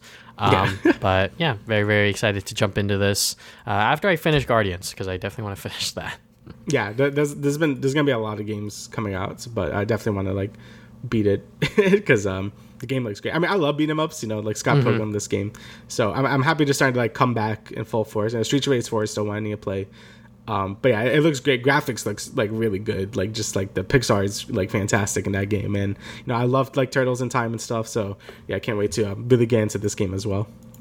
Yeah. Alrighty, so we got big news here. So yeah, during the Xbox showcase, Phil Spencer was like, "Hey, you like Japanese games? So here's the most Japanese games you could ask for." So Persona 3, 4, and 5 are coming to PS5, Xbox, and Steam. It's coming to like basically everything besides Switch, which sucks for Switch owners. I feel so bad for them because they've been asking for Persona for so long and it's just not there, which sucks for them. But Persona 5 is going to be getting a PS5 upgrade as well as going to Xbox and Steam as well. That was the first one coming out. I think Persona 4 is probably going to be the next one after that, since they already ported it to PC. It's probably going to be on PS5 and Xbox as well. And then Persona 3 Portable is going to be on, Xbox, PS5, and Steam also, probably the last one. But really it sucks about this, and this is great news, like I love this, but Persona 3 is weird because it's divided, like there's no definitive way to play that game. You have the original Persona 3, which no one cares about because it's that's the old version. You have Persona 3 FES, which is like sort of the re-release version of the game, which has like an epilogue mode and some other new stuff in it as well. And then you have Persona 3 Portable, where you can actually control your characters, because in the original Persona 3, your AI party members would just do whatever the fuck they want, and it was horrible. But you can also play as a female protagonist in Persona 3 Portable as well, which people really enjoy. But in that game, you don't get any cutscenes, you can't walk around, everything is like sort of visual novel type style in that game, because it was on PSP. And we're getting that version, which kind of sucks. Like, I think the PlayStation Portable version is probably the best version of Persona 3. But you don't get the walking around, you don't get to like explore anything. Like, it's very like visual novel type way. Like, I really wish there was just a definitive way to play that game. I was really hoping for like a remake or remaster of 3, but it looks like we're not getting that, so whatever. I'll play through the game again. I didn't play the portable version, I only played FES on PS3, so I guess this is an excuse to like play that game again. So I'll do it. Whatever. I'm gonna buy all of them again. Whatever. I don't fucking care. I love Persona. I won't play 5 again because I just played 5 Royal like a year. No, that was 2 years ago, right? Oh shit. Well, whatever. I definitely play 3 and 4 again because I love Persona. You should probably play. You would love Persona 4. I'm saying you would love it. It's long as shit. It's like 100 hours, but you will love that game. So yeah, I'm thinking of buying it on Steam just because I don't want to play it. Like, I have a Vita and I have the game, but I'm like, do I really want to play it on the Vita when I could just play it on my PC? Yeah, it's a good point. Yeah, I do think 4 would probably be right up your alley. And then if you want to feel depressed, you can play 3. And then 5 is fantastic as well. So, because 3 is a lot more like depressing than the other ones. So, yeah. But yeah, overall, great news. I'm really happy these games are finally starting to get on platforms people actually care about. And yeah, everyone could play them. I know a lot of people have played 5, and that's what introduced people to this series. So, play 3 and 4. They're fantastic games as well. So, yeah, very excited for that. I've always been really... I don't know what the word is. I really like the style of Persona 5 and just like the games in general. Everyone does. It's so cool looking. Yeah. It's always been, a very cool aesthetic, if you will. So definitely I'll try to get into one of the games maybe soon. I don't know. There's like you said, there's going to be a shit ton of games coming out soon. So there's a lot of games coming out. Maybe not this year, but if there's ever a dry period, then yeah, I definitely recommend either of them. Like, they're all really good. So. All right, so this one was fucking random. So Riot Games has partnered with Xbox to bring their games to Xbox Game Pass. So if you have Xbox Game Pass for PC, this pretty much means you unlock everything. For League of Legends, which means you unlock all the fucking champions, which is like a huge thing in my opinion, because there's like over 150 some odd champions, and the fact that now you're just able to play all of them like off the bat without having to grind and like unlock them is very good, because like even on like my Smurf accounts and shit like that, I don't have all the fucking champions unlocked because like I don't play the game like that anymore. And same thing for Valorant, you get all of the agents unlocked, which is very, very good, because your free characters, they all do the specific roles, but some of the other characters are obviously just like a lot better at doing them.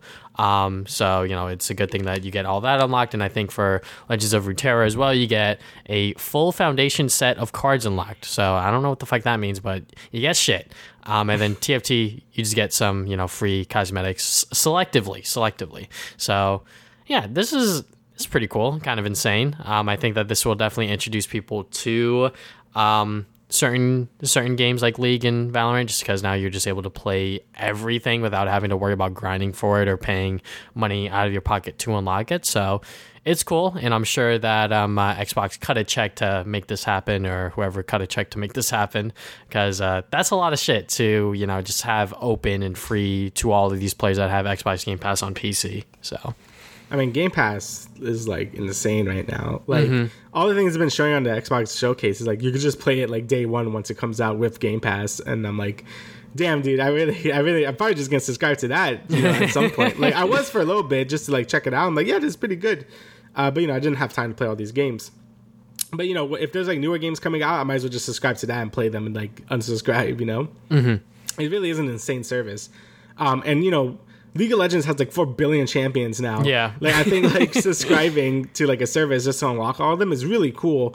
That's something I really like. What Smite did was you could buy like the champion pack for like $30 or something, where you unlock every champion plus every future champion in that game. And I thought that was a really good business model. And I wish League had something like that, but obviously, League wants, Riot wants that money. So, it's really cool that you can just subscribe to a thing and just unlock all the characters right away. That's really cool. Same thing with Valorant and stuff. You don't really get too much more with like TFT because, you don't really get anything out of that. You just get low legends or whatever. And same thing with, Runeterra, you get some cards, but you still need to buy them anyway.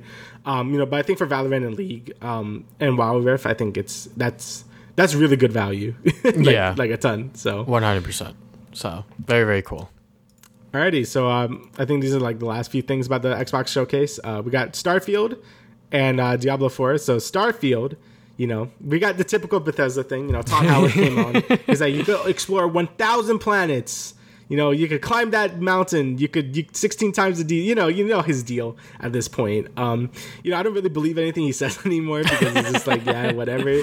Fallout 4 was kind of disappointing for me. I didn't really enjoy that game all that much. I really like, I like Skyrim. I enjoyed Fallout New Vegas, but that wasn't even really made by them.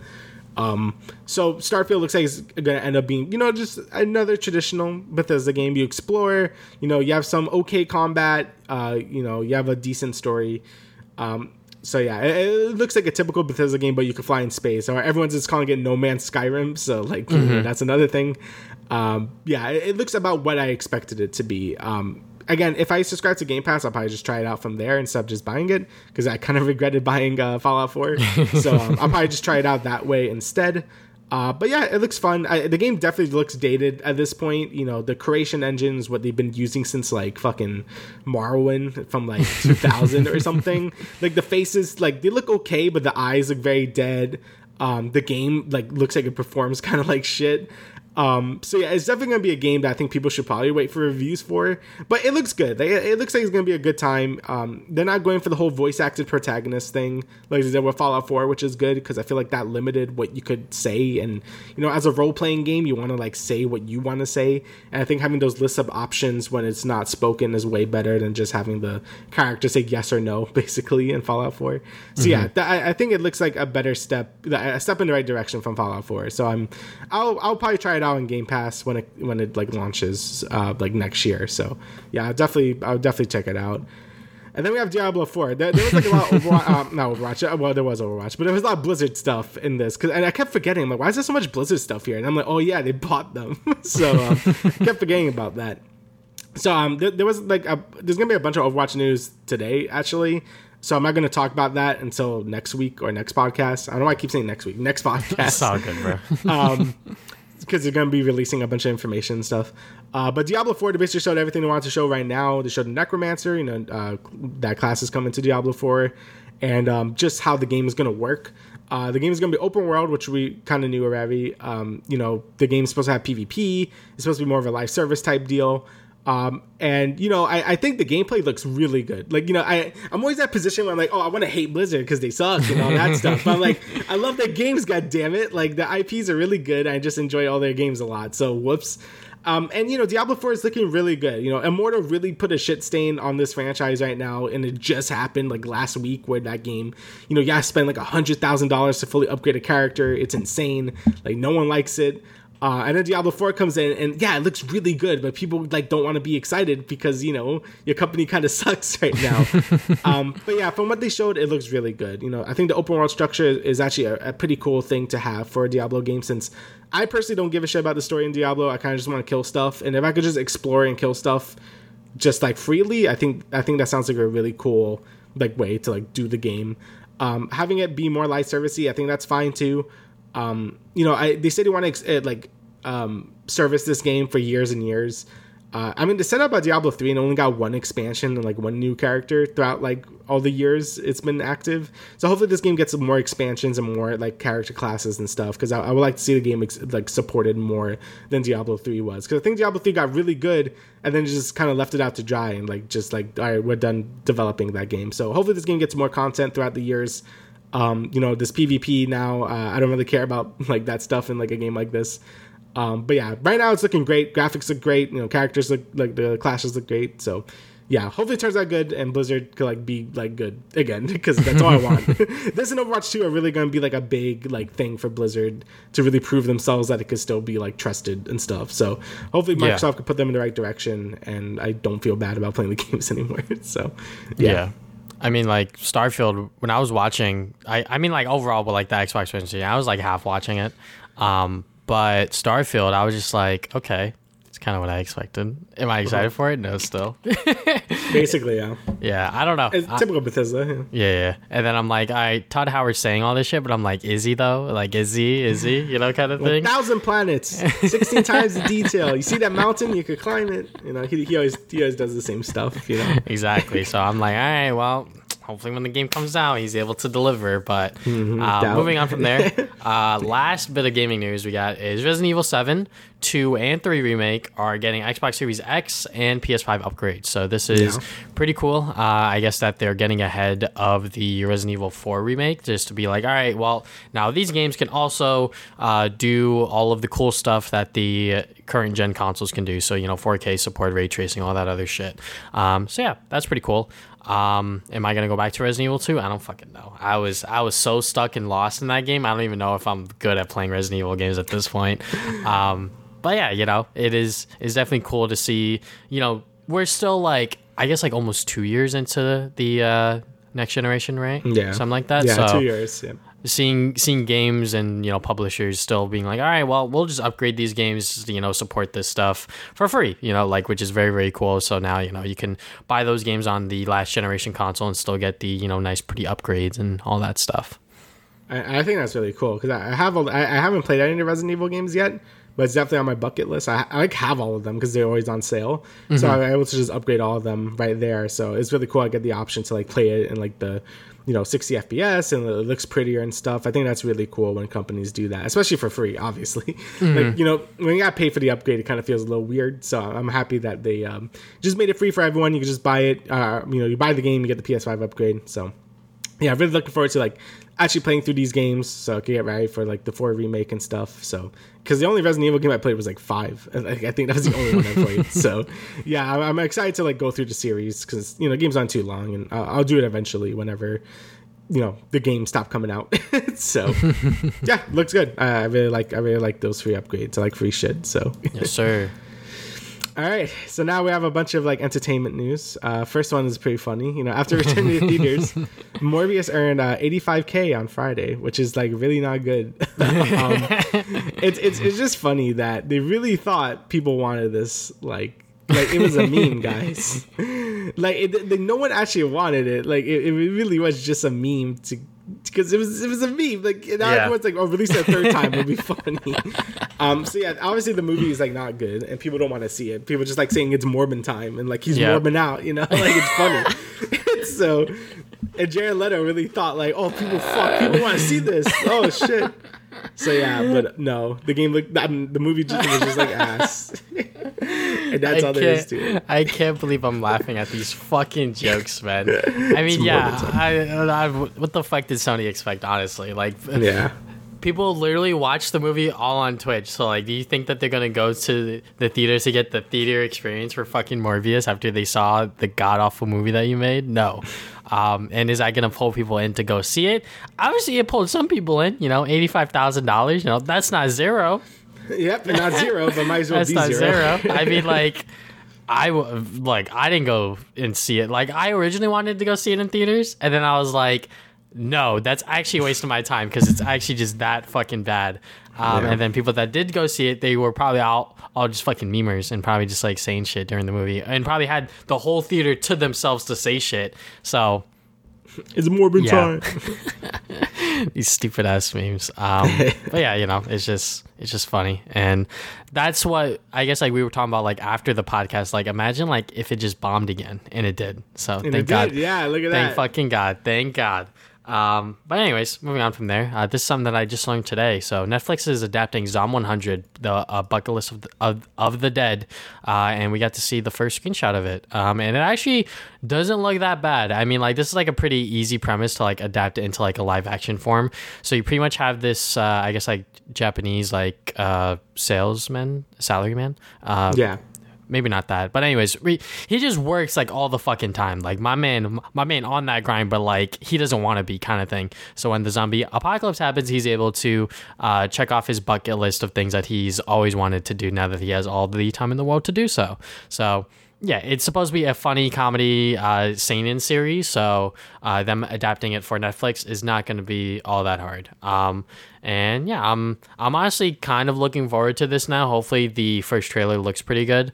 I know that it's really weird or just like really random for just like Netflix adaptations for some of them to just like pop off instantly. Like for example, like Alice and Borderland or whatever the fuck.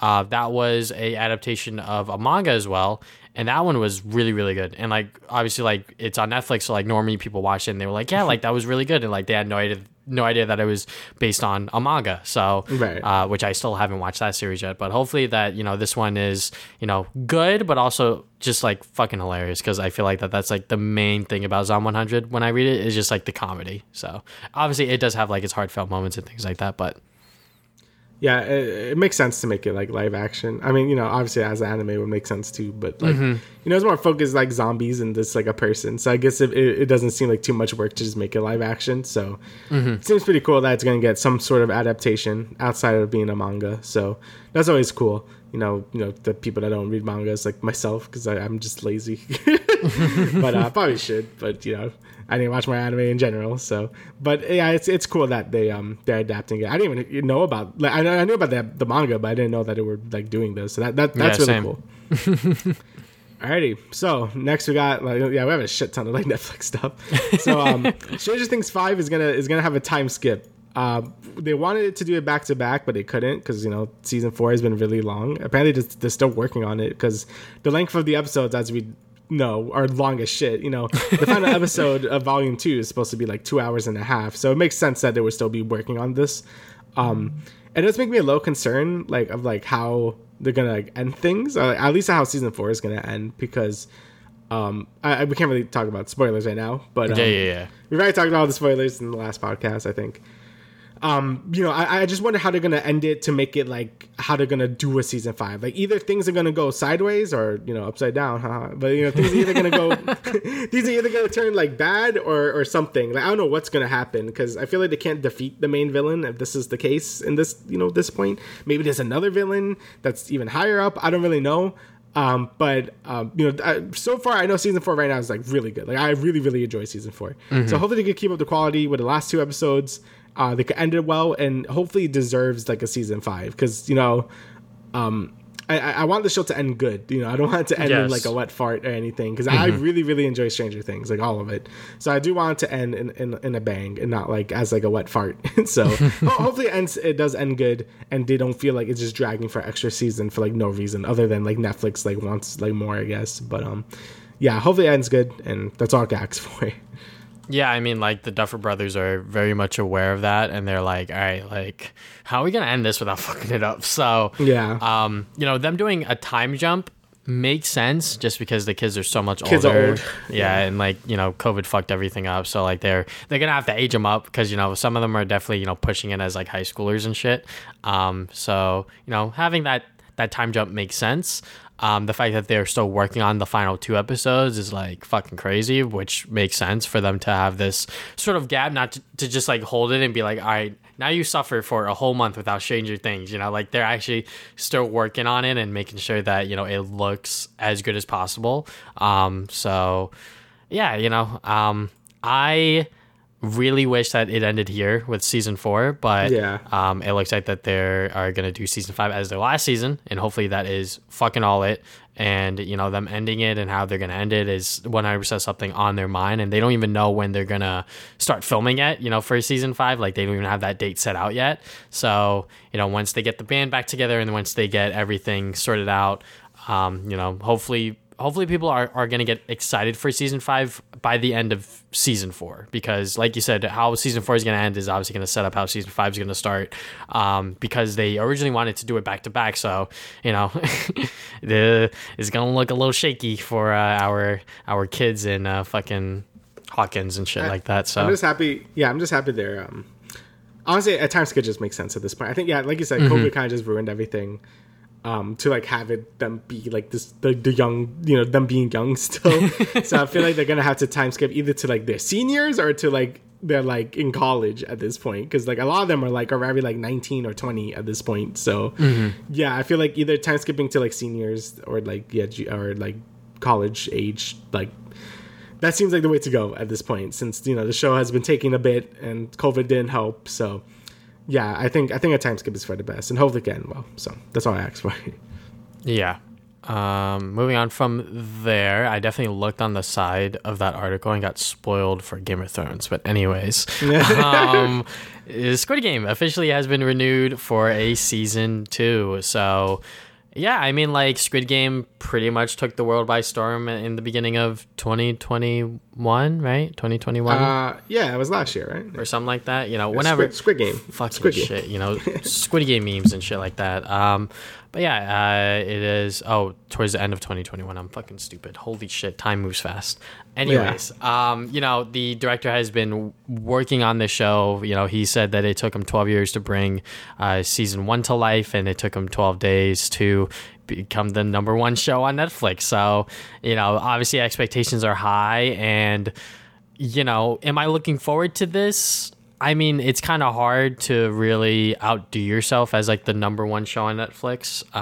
I feel like even when Stranger Things did it, you know, when season 2 came out, like, people were excited for it, but I don't think season 2 was, you know, a huge splash within like the Netflix, I guess, like algorithm and things like that. Yeah. I mean, I could be wrong, but, you know, when people look at Stranger Things 2, they view it as the worst season, which it is. Anyways. Yeah. But yeah, so like that's like my main concern, just because I felt like that. With season 1, like the ending, like they could have done it differently, you know, like my ideal ending was Ji-hun, like when he gets on that plane and then he gets the phone call, we don't see that conversation happen. Like, we don't see him like turn around and like go back and shit like that. It just cuts off there, then the season's over, and like maybe season 2 can open up with that full conversation to like sort of reel us back in. But, you know, he showed the whole conversation, and now it's like, oh, okay, now they have to do a season 2, which is like, I hate when shows do that, when it's like, oh, like now you're expecting a season 2, because like in my opinion, I felt like that it could have been a nice, easy season 1, cut the fucking check and then move on. But, you know, if he has more to tell, then fuck it, you know, go for it, you know. And if he has, you know, an even bigger, grander plan for this story, then sure. But like, I don't know what it's gonna be now, because the main thing about Squid Game was the fucked up games that they were playing were so entertaining. So I wonder if they're gonna just do that again. But like, you know, with everything that happened within season 1, I already spoiled some of it, but, you know, like, it's like, what are they gonna do now? I like 90% think this is not gonna be good. like I feel like Squid Game just worked as a 1 season thing, and that's all it should have been. Like, I feel like now they're going to uncover the secrets of how the things are, and all. I feel like that's just not going to be as engaging as like the actual like Squid Game. Like, I think that was fine as like a subplot, and then like, you know, you kind of leave it as is. But having it like all be like this weird thing now, where it's like the focus isn't on the games anymore, and it's like, you know, it's like, I don't know. I feel like it's definitely going to be like not as good. You know, like I enjoyed Squid Game like a bit. But yeah, I feel like a season 2, like we saw it coming because the way it ended. Yeah. But now I'm just like, yeah, I don't know if I really care. I'm like, I'm probably gonna watch it anyway. Yeah. But yeah, I definitely feel like, you know, yeah. I feel like most people don't care at this point, you know? Yeah, I feel like it was kind of like just like Tiger King, where it was like, oh, this is just a thing everyone's talking about now, so I'm going to watch it. And a lot of people didn't even really like the show too much. It just became kind of like a cultural phenomenon where everyone's like, oh, Mr. Beast is doing like not Hunger Games, Squid Game, like you know, live or whatever. Yeah. And I think Netflix wants to do like an actual Squid Game now too. I'm like, oh boy, we're going to kill people. Like, I feel like everyone's kind of missing the point of the show, where like the actual games are supposed to be like a bad thing. Yeah. You know, like it's like all capitalism and stuff, but whatever. But yeah, I don't know. I feel like a season 2 definitely feels like it's gonna overstay its welcome, and like I feel like the show just works as a one-off thing, and I feel like he would have been better off just doing a new idea in general. So yeah, but yeah, that's kind of just my opinion on it, because I definitely feel like a season 2 is just not gonna be as strong. Yeah, 100%. You know, like it's kind of hard to top yourself after Squid Game, because literally everyone was talking about it. Like every single actor, every single main character within that show became famous overnight. So that's just how successful and how big the show was. And you know, with the season 2 now on the horizon, hopefully we see it within the next 2 years. Anything sooner than that, I'm gonna say it's rushed, but.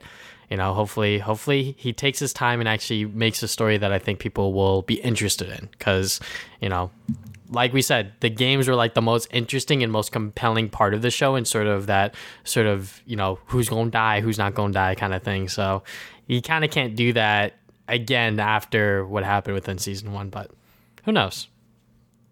Yeah, we just got to see. Like, my excitement for it isn't as high, though. That's all I want to say. All right, so next we got Spider-Man No Way Home, more fun stuff version. It's coming to U.S. and Canada theaters September 2nd. So I'm guessing this is just like deleted scenes or like never before scenes, you know, just edited in as a rerun. You know, I probably won't see it again. I know you definitely will, probably. I mean, I don't know. I'll see. I'm not one for rewatching movies in theaters, like, at all. I don't think I've ever done that. But if they release it as like digitally later, then yeah, I'll definitely check it out. You know, just to rewatch the movie again, because it's probably not gonna have too many worthwhile scenes. I imagine it's probably gonna be like, you know, Tom Holland's like, "Yo, what's up, guys?" and like that's about it if I just send there. But yeah, it's cool. It's cool that they're doing like a rerun of the movie in general, since the movie got like, it still did really, really well. Like it's still like a lot, but I feel like they're like, oh, we could have done more if if the Omicron variant wasn't like running rampant during that time and stuff. So maybe they just want more money. Who knows? You know, that's just how it goes. But yeah, it looks like a fun time if, you know, you want to rewatch the movie, or if you haven't watched the movie. I definitely think it's worth watching in theaters. The movie is fantastic. We both, you know, express our opinions on the movie. And it's cool just to have like some little extra scenes and stuff. It's just funny when movies do like the whole like what video games do is like, oh, here's like the same, like a remaster of the movie, right? Like, you got like one new scene in it. Like I think that's just kind of funny.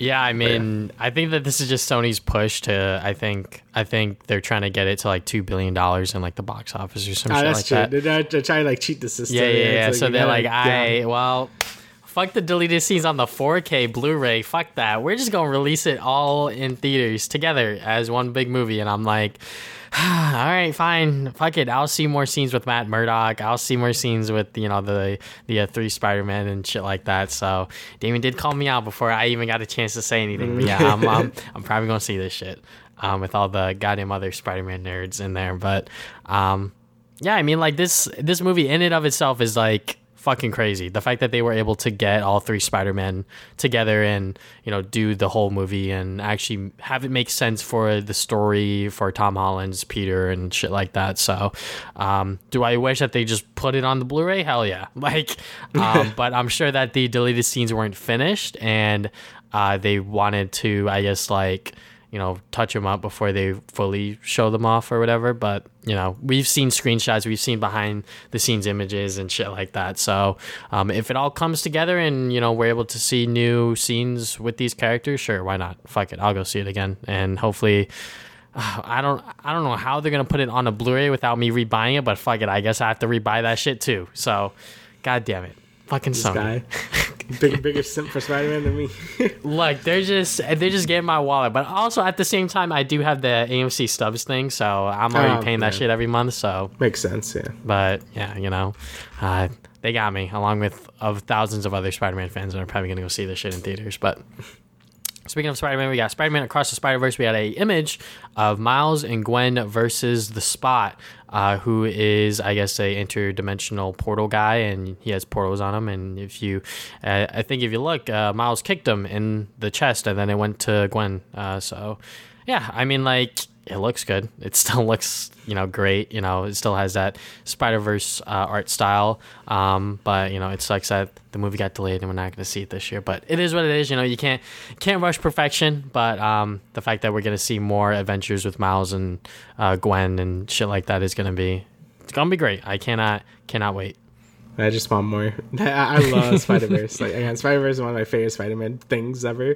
So I am very happy to see more of it. Again, I was also very, very sad when it got delayed. But again, like you said, can't rush perfection. If they need more time to make it as good as it can, that's fine by me. I'm just excited to see more of this movie because I love the first one so much, and I hope it could, meet my expectations because I am very much looking forward to this movie. So, and I'm happy to using like really obscure like villains because I'm like, who the hell is this Spot? I think I've heard of him before, but like it's really obscure. So I always like it when they pull these like villains that no one really. I mean, even thing with the Spider-Man game with like Mr. Negative is like, who the hell is Mr. Negative? So like I always kind of like when they could introduce like older villains or more obscure villains because we're all seen Doc Ock and like Green Goblin and stuff, so it's good to see some newer or I guess more obscure people. So yeah, them pulling from Spider-Man's arsenal of just villains, and the fact that this is going to be the multiverse that they're dealing with is going to be a lot of fun. So I'm sure that they're going to deliver. They're working very, very hard on this movie, and hopefully it doesn't disappoint. It's definitely going to be very, very hard to top the first movie. And if they do that, holy shit, applause to them. But yeah. Alrighty, so next piece of news. Joker 2 is going to be a musical, and Lady Gaga is in talks to play Harley Quinn. So yeah, that's weird. Very, very different. I mean, the Joker really need a sequel is the thing, and I think I heard them saying like they were like I don't think they even wanted to do a sequel. I don't think they really said they wanted to do one. I mean, I love Joker. Like, I thought Joker 2019 was fantastic, and I would have loved to have just like a sequel in general. But if they want to do something different and like something they think they could bring more ideas to and do something unique, then sure. I mean, the first Joker was very pretty weird and stuff, and how it was structured. It was very unnerving and just creepy, and I really did enjoy it a lot. So I think they bring like a whole new like spin to it with like a musical like number, I guess. Like, sure, why not? I'm sure it'll turn out great. And I think Lady Gaga as Harley Quinn sounds pretty cool.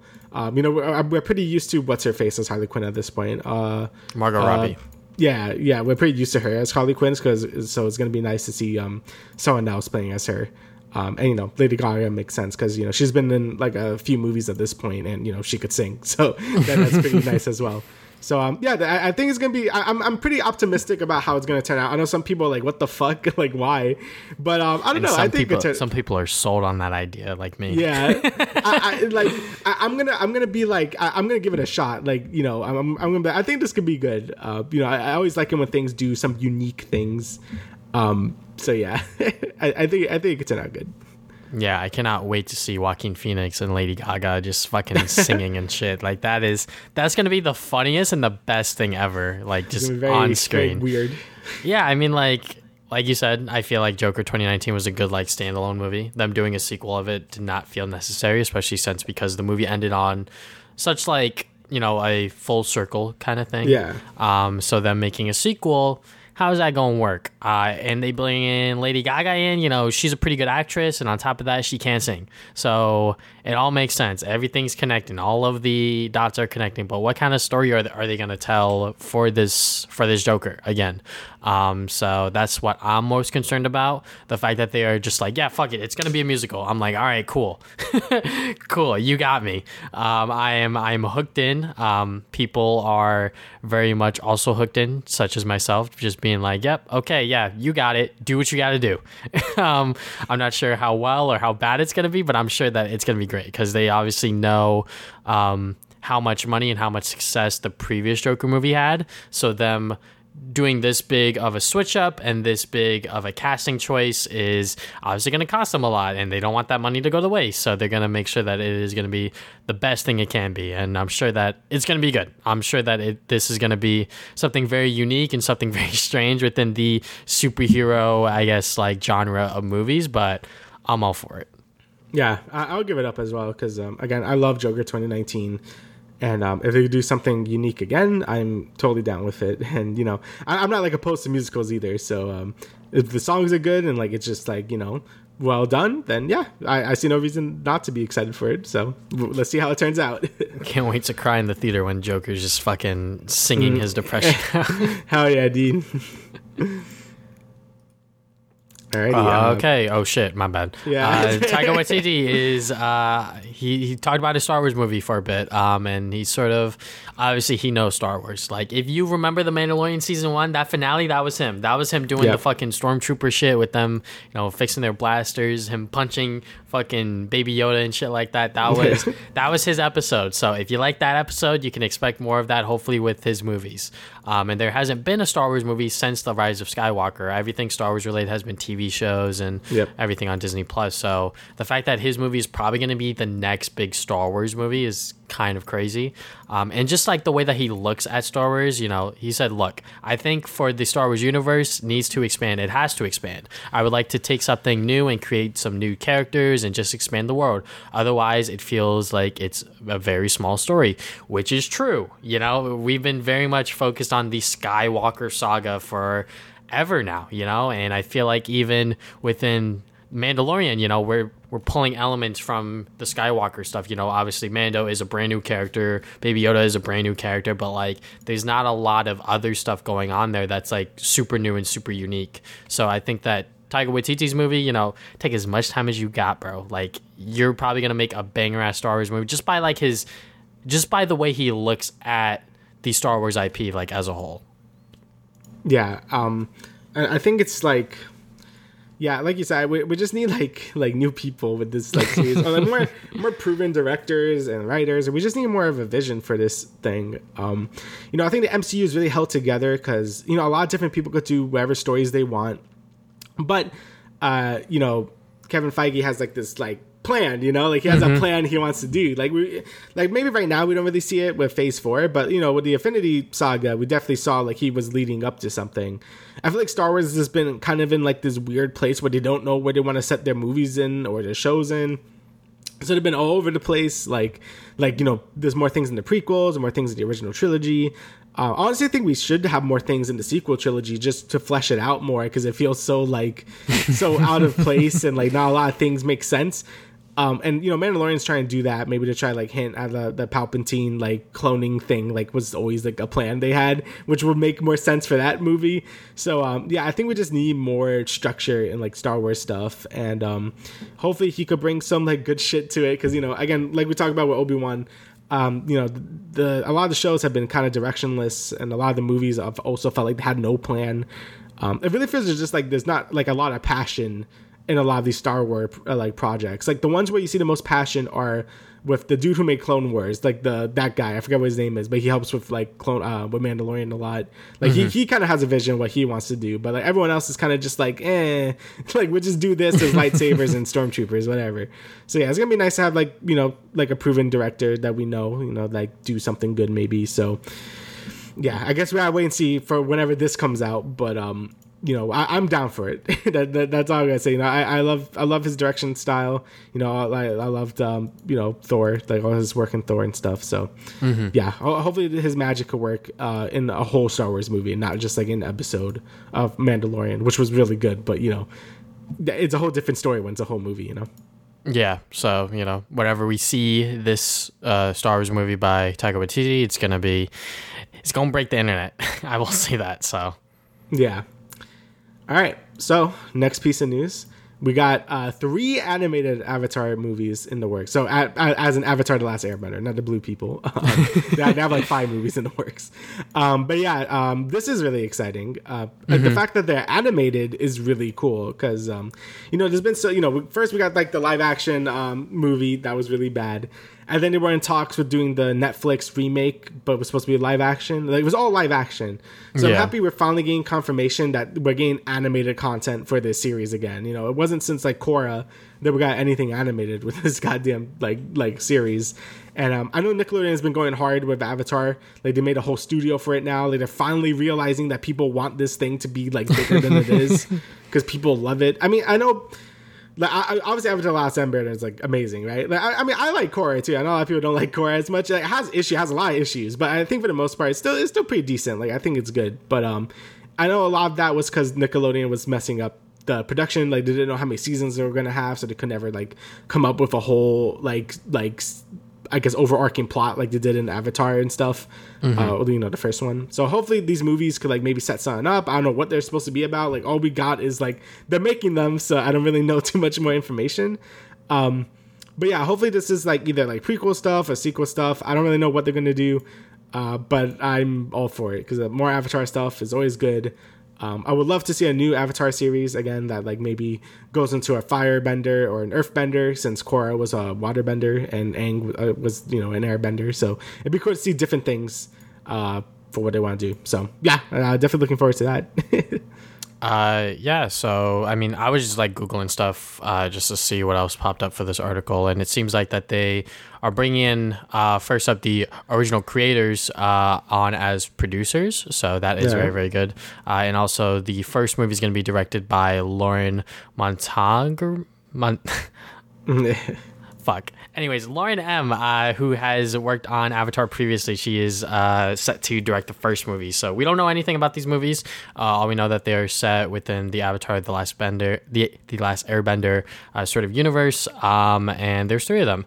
So that is cool. The fact that these are going to be animated is going to be awesome to see, just because, just like the animation of the original Avatar is just like, it's still good. Like it is still very, very good to watch, and so, it's still so fluent. I can't say the same thing about Korra because they made a bunch of seasons of those, and some of those episodes didn't have the budget. You can see them like dragon characters, and the CGI is a little shoddy. But the fact that they're going to make 3 movies of this, it's going to be great. I hope that whatever stories that they tried to tell, if they want to go back with the older characters such as Aang, Katara, etc., they just adapt the Dark Horse comics, because those comics take place right after the series, and it's pretty much like a nice way to, I guess, like continue the Avatar story for people to be like, hey, like after you're done with the show, you can now watch these brand new movies that they just made, where we get to see what happened with Zuko looking for his mother and other stories like that I can't name on the top of my head because I haven't read those yet, but I definitely really, really want to after seeing this announcement, because yeah, I mean, Avatar is just such a great fucking IP that Paramount has that they just have not been using all that much, despite the show being as old as it is. It's like people still love this shit, so fucking take advantage of it. Yeah, it has it definitely has the potential to be expanded upon. Like, the universe itself is just so, you can do so much with it. And it's a really shame like they haven't done anything with it until like now. So yeah, I'm very excited to see what they come up with. Hopefully the quality stays as good as the original series. And yeah, hopefully they adapt those comics. I did read a little bit, like the beginning of one of them, like the first one, and it has some pretty interesting things in it. So hopefully they could adapt that into like a movie, like I guess setting. Like I think that would be pretty good, and I guess that means I need to rewatch Avatar again because it's been a little bit. And yeah, I wouldn't mind rewatching it again, honestly, because yeah, it's fantastic. Again, I'm one of those weirdos that didn't watch it as a kid, even though like it was right, it was on when I was a kid. I just didn't watch it for some reason. So I watched it like 2016. I watched it. It was like pretty late. So yeah, I'm excited to like go into it again and just experience the world again. It's just fucking good, man. It's the reason why it's regarded as like one of the best like shows ever. So yeah. I mean, like I started like really, really watching it towards the end of book 3 when like they were doing like the Fire Nation stuff and shit like that. So, but before then I was just like on and off just watching it. But yeah, Avatar's fucking dope. So hell yeah. Last bit of news here. All right, we've been high key. We've been kind of dodging this story just because it's like it's so fucking crazy. It's like not even real. So Ezra Miller has been very, very problematic over the past couple of weeks, over the past year, a couple years almost.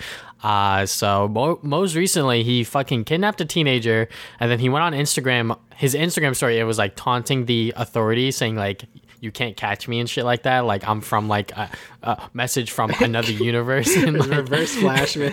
just straight up trolling the cops. Like he's on the run. No one can fucking find him. It's like, what the fuck is going on with this guy? And like before then, like earlier this year, sure everyone knows this, but like he was fucking arrested in Hawaii for like doing some dumbass shit in a karaoke bar. And then before then, which was when I sort of like denounced him, was when he just like randomly choked a female fan in like early 2020. I was like, what the fuck is this video? So yeah, I mean, like, he's been canceled in my mind ever since then, but I'm obviously, like, with more recent headlines and sort of seeing exactly how problematic he actually is, people are like, all right, like, what the fuck is going on with this guy? So...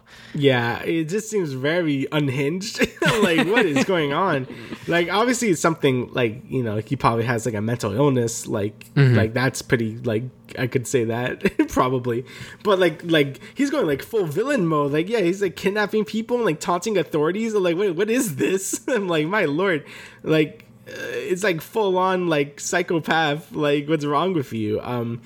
Yeah, I'm surprised, like, DC hasn't said anything. Like, this should just be like, yeah, you're out. Like, you ain't got no job anymore. Like, you crazy person.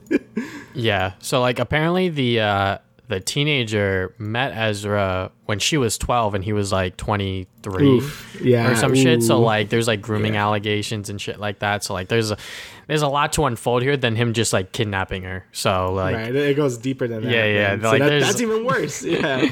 There's a lot of shit going on here. So yeah, kind of fucking crazy that, you know, this guy's still, you know, he this Flash movie is never coming out. Oh, no. This shit is so fucked. Dude, DC has been fucked. Like, with Amber Heard, you know, because she was, like, the other Aqua person, and now this guy, it's just like, damn, they're losing talent really fast, huh? So, yeah, definitely looking great for them. I'm just confused. Why didn't they get the dude from the Flash show to be Flash in the movies? Like, that never Grant made Gust? sense to me. Yeah, like, he already knows the character, and, like, he's already proven himself to, like, be a pretty good Flash. So I don't know why they got, like, a whole new guy to, like, play as him, but that definitely backfired because he's going insane, so... Yeah. Grant Gustin, I mean, like, I watched the first 4 seasons of The Flash. I haven't watched since just because it's gotten real bad. It's gotten really bad. But, you know, he loves playing the character, and, like, I can see him doing really, really well in a Flash movie, like, if he was given that opportunity.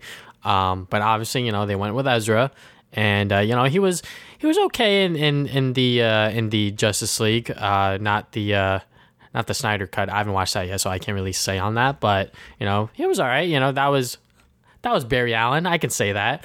But, you know, he's very, very problematic. My man is straight up criminal now. So yeah. Like I guess he's like going like all like he's having this villain arc. I'm like, what is this? Yeah, I mean he's a really good Joker. But yeah. Yeah, let him be the Joker. Yeah, there you go. Enough with the jokes. Yeah, this shit. This shit is just crazy. I don't know if we're going to talk about this again, just because, like, we were avoiding it before, but now it's just like, holy fuck, what is going on now? So, you know, hopefully some good news happens, such as him getting captured and the teenage girl being saved. But, yeah, hopefully more develops. I feel like every single day there's something new on this story for whatever fucking reason, just because it's just so bad. It's just so fucking bad. Yeah, it keeps showing up on Twitter. I'm like, man, what is happening? So, yeah. If I see Ezra trending on Twitter again, oh boy. Yeah. But yeah, I think that's about it from us this week. Is there anything else you'd like to add, good Sa? No, I think that's everything. All right. So thank you guys for listening to the Travis and Ian podcast. Once again, we will see you guys 2 weeks from now with episode 90. Holy shit. I see ya.